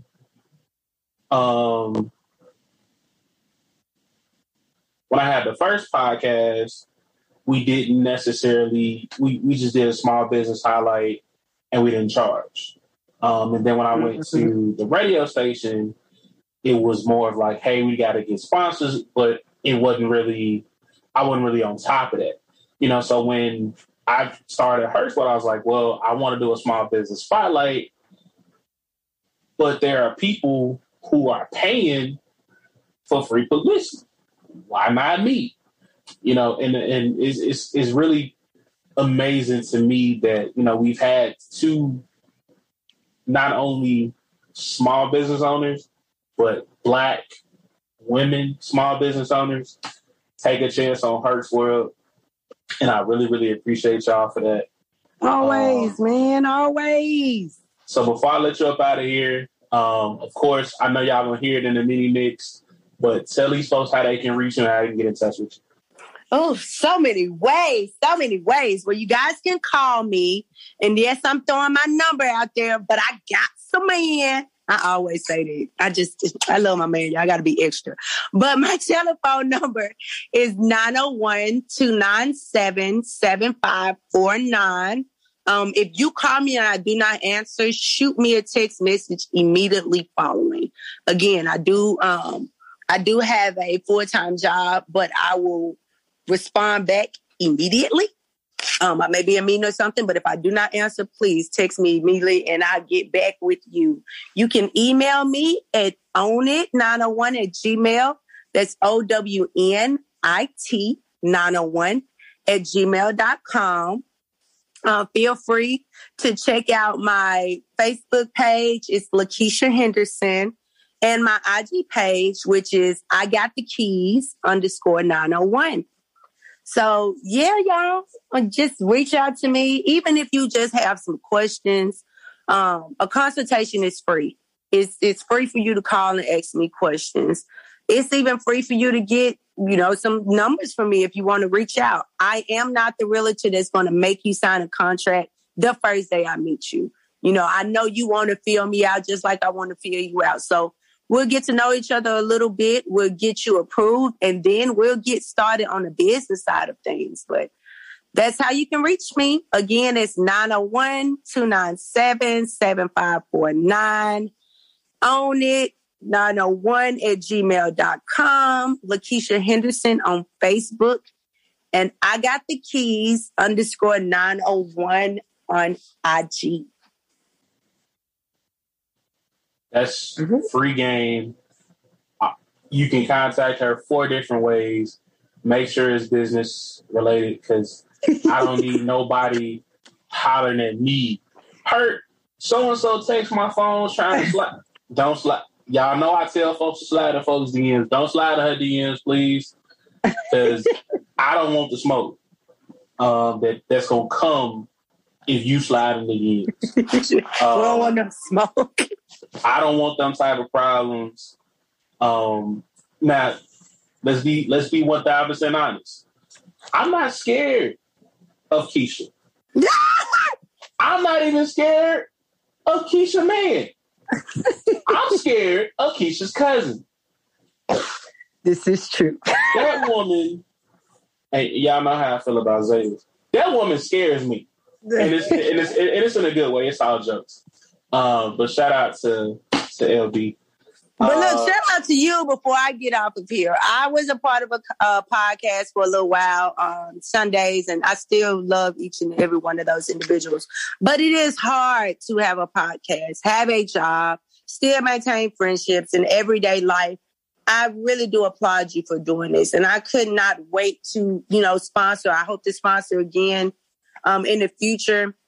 But I like what you're doing. Keep it going. There's not too many African-American guys at that, pushing the podcast the way you're doing. So I'm proud of you. I really am. I really, really am. So keep it going. I really appreciate that. I will be back with my final thought after this. Stay tuned. More Herc's World coming up. Bye.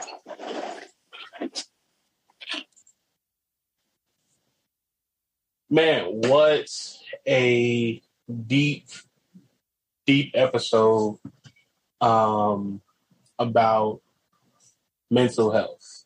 The mental health struggle in our country is real, especially among the Black community. And then if you dig even deeper, it's even worse for Black men. Dr. Scott gave us a lot of resources to reach out to. If you need somebody to talk to, man, inbox your boy. Send a text. If you got my number, text me. My inbox is open. If you just need somebody, hey, can you just listen to me? Because a lot of times it's the one thing that I've learned, it's not always about a response. Sometimes you just need somebody to just sit there and listen to you just speak whatever it is you need to say. And a lot of us hold that stuff in and we don't have anybody to just speak on how we feel. My brothers that were on the show today give me a hard time, but I know that I can call them and speak my mind without judgment, without somebody disapproving of what I'm saying. And if I just need somebody to listen, they're there to listen. But my circle is tight. I have that group of individuals that will, tell me, hey, yeah, we hear you, but hey, you were wrong in this situation. Or hey, yeah, your feelings are valid. Or, I just need you to listen or seek help. And I feel like we all need a group of people, whether it be family, friends, therapists, whatever. We need that group of that person that we can go to just vent and let everything off. But man, it has been an amazing time. The last 2 episodes, we had some dope men come on and talk about feelings and emotions and being fathers and being vulnerable. And I really hope that y'all took something from these last 2 episodes. You know, of course, the Father's Day episode, and then, of course, in today's mental health episode. Man, we got a lot of stuff coming up in July and August, man. I hope y'all are really, really enjoying this. I appreciate all the love and the support that y'all are giving me. All the great comments and the reviews that y'all are leaving about Herc's World. Y'all are listening because I'm seeing the numbers steadily climb. And, you know, to somebody like me who, man, I enjoy this, but there's still a fear of, you know, doing this on my own. And the fact that, you know, y'all are taking time out to listen and give feedback and just be there is really, really amazing to me. And I really, really just want to say thank y'all. And I appreciate y'all. As always, if you don't work, you don't eat. And man, you got to cough or you can walk before you can run, and then run before you can fly. I am none other than your girlfriend's favorite podcast host, The Big Hurt, as my guys like to call me, a.k.a. King Petty. I will see y'all when I see y'all. Herc out.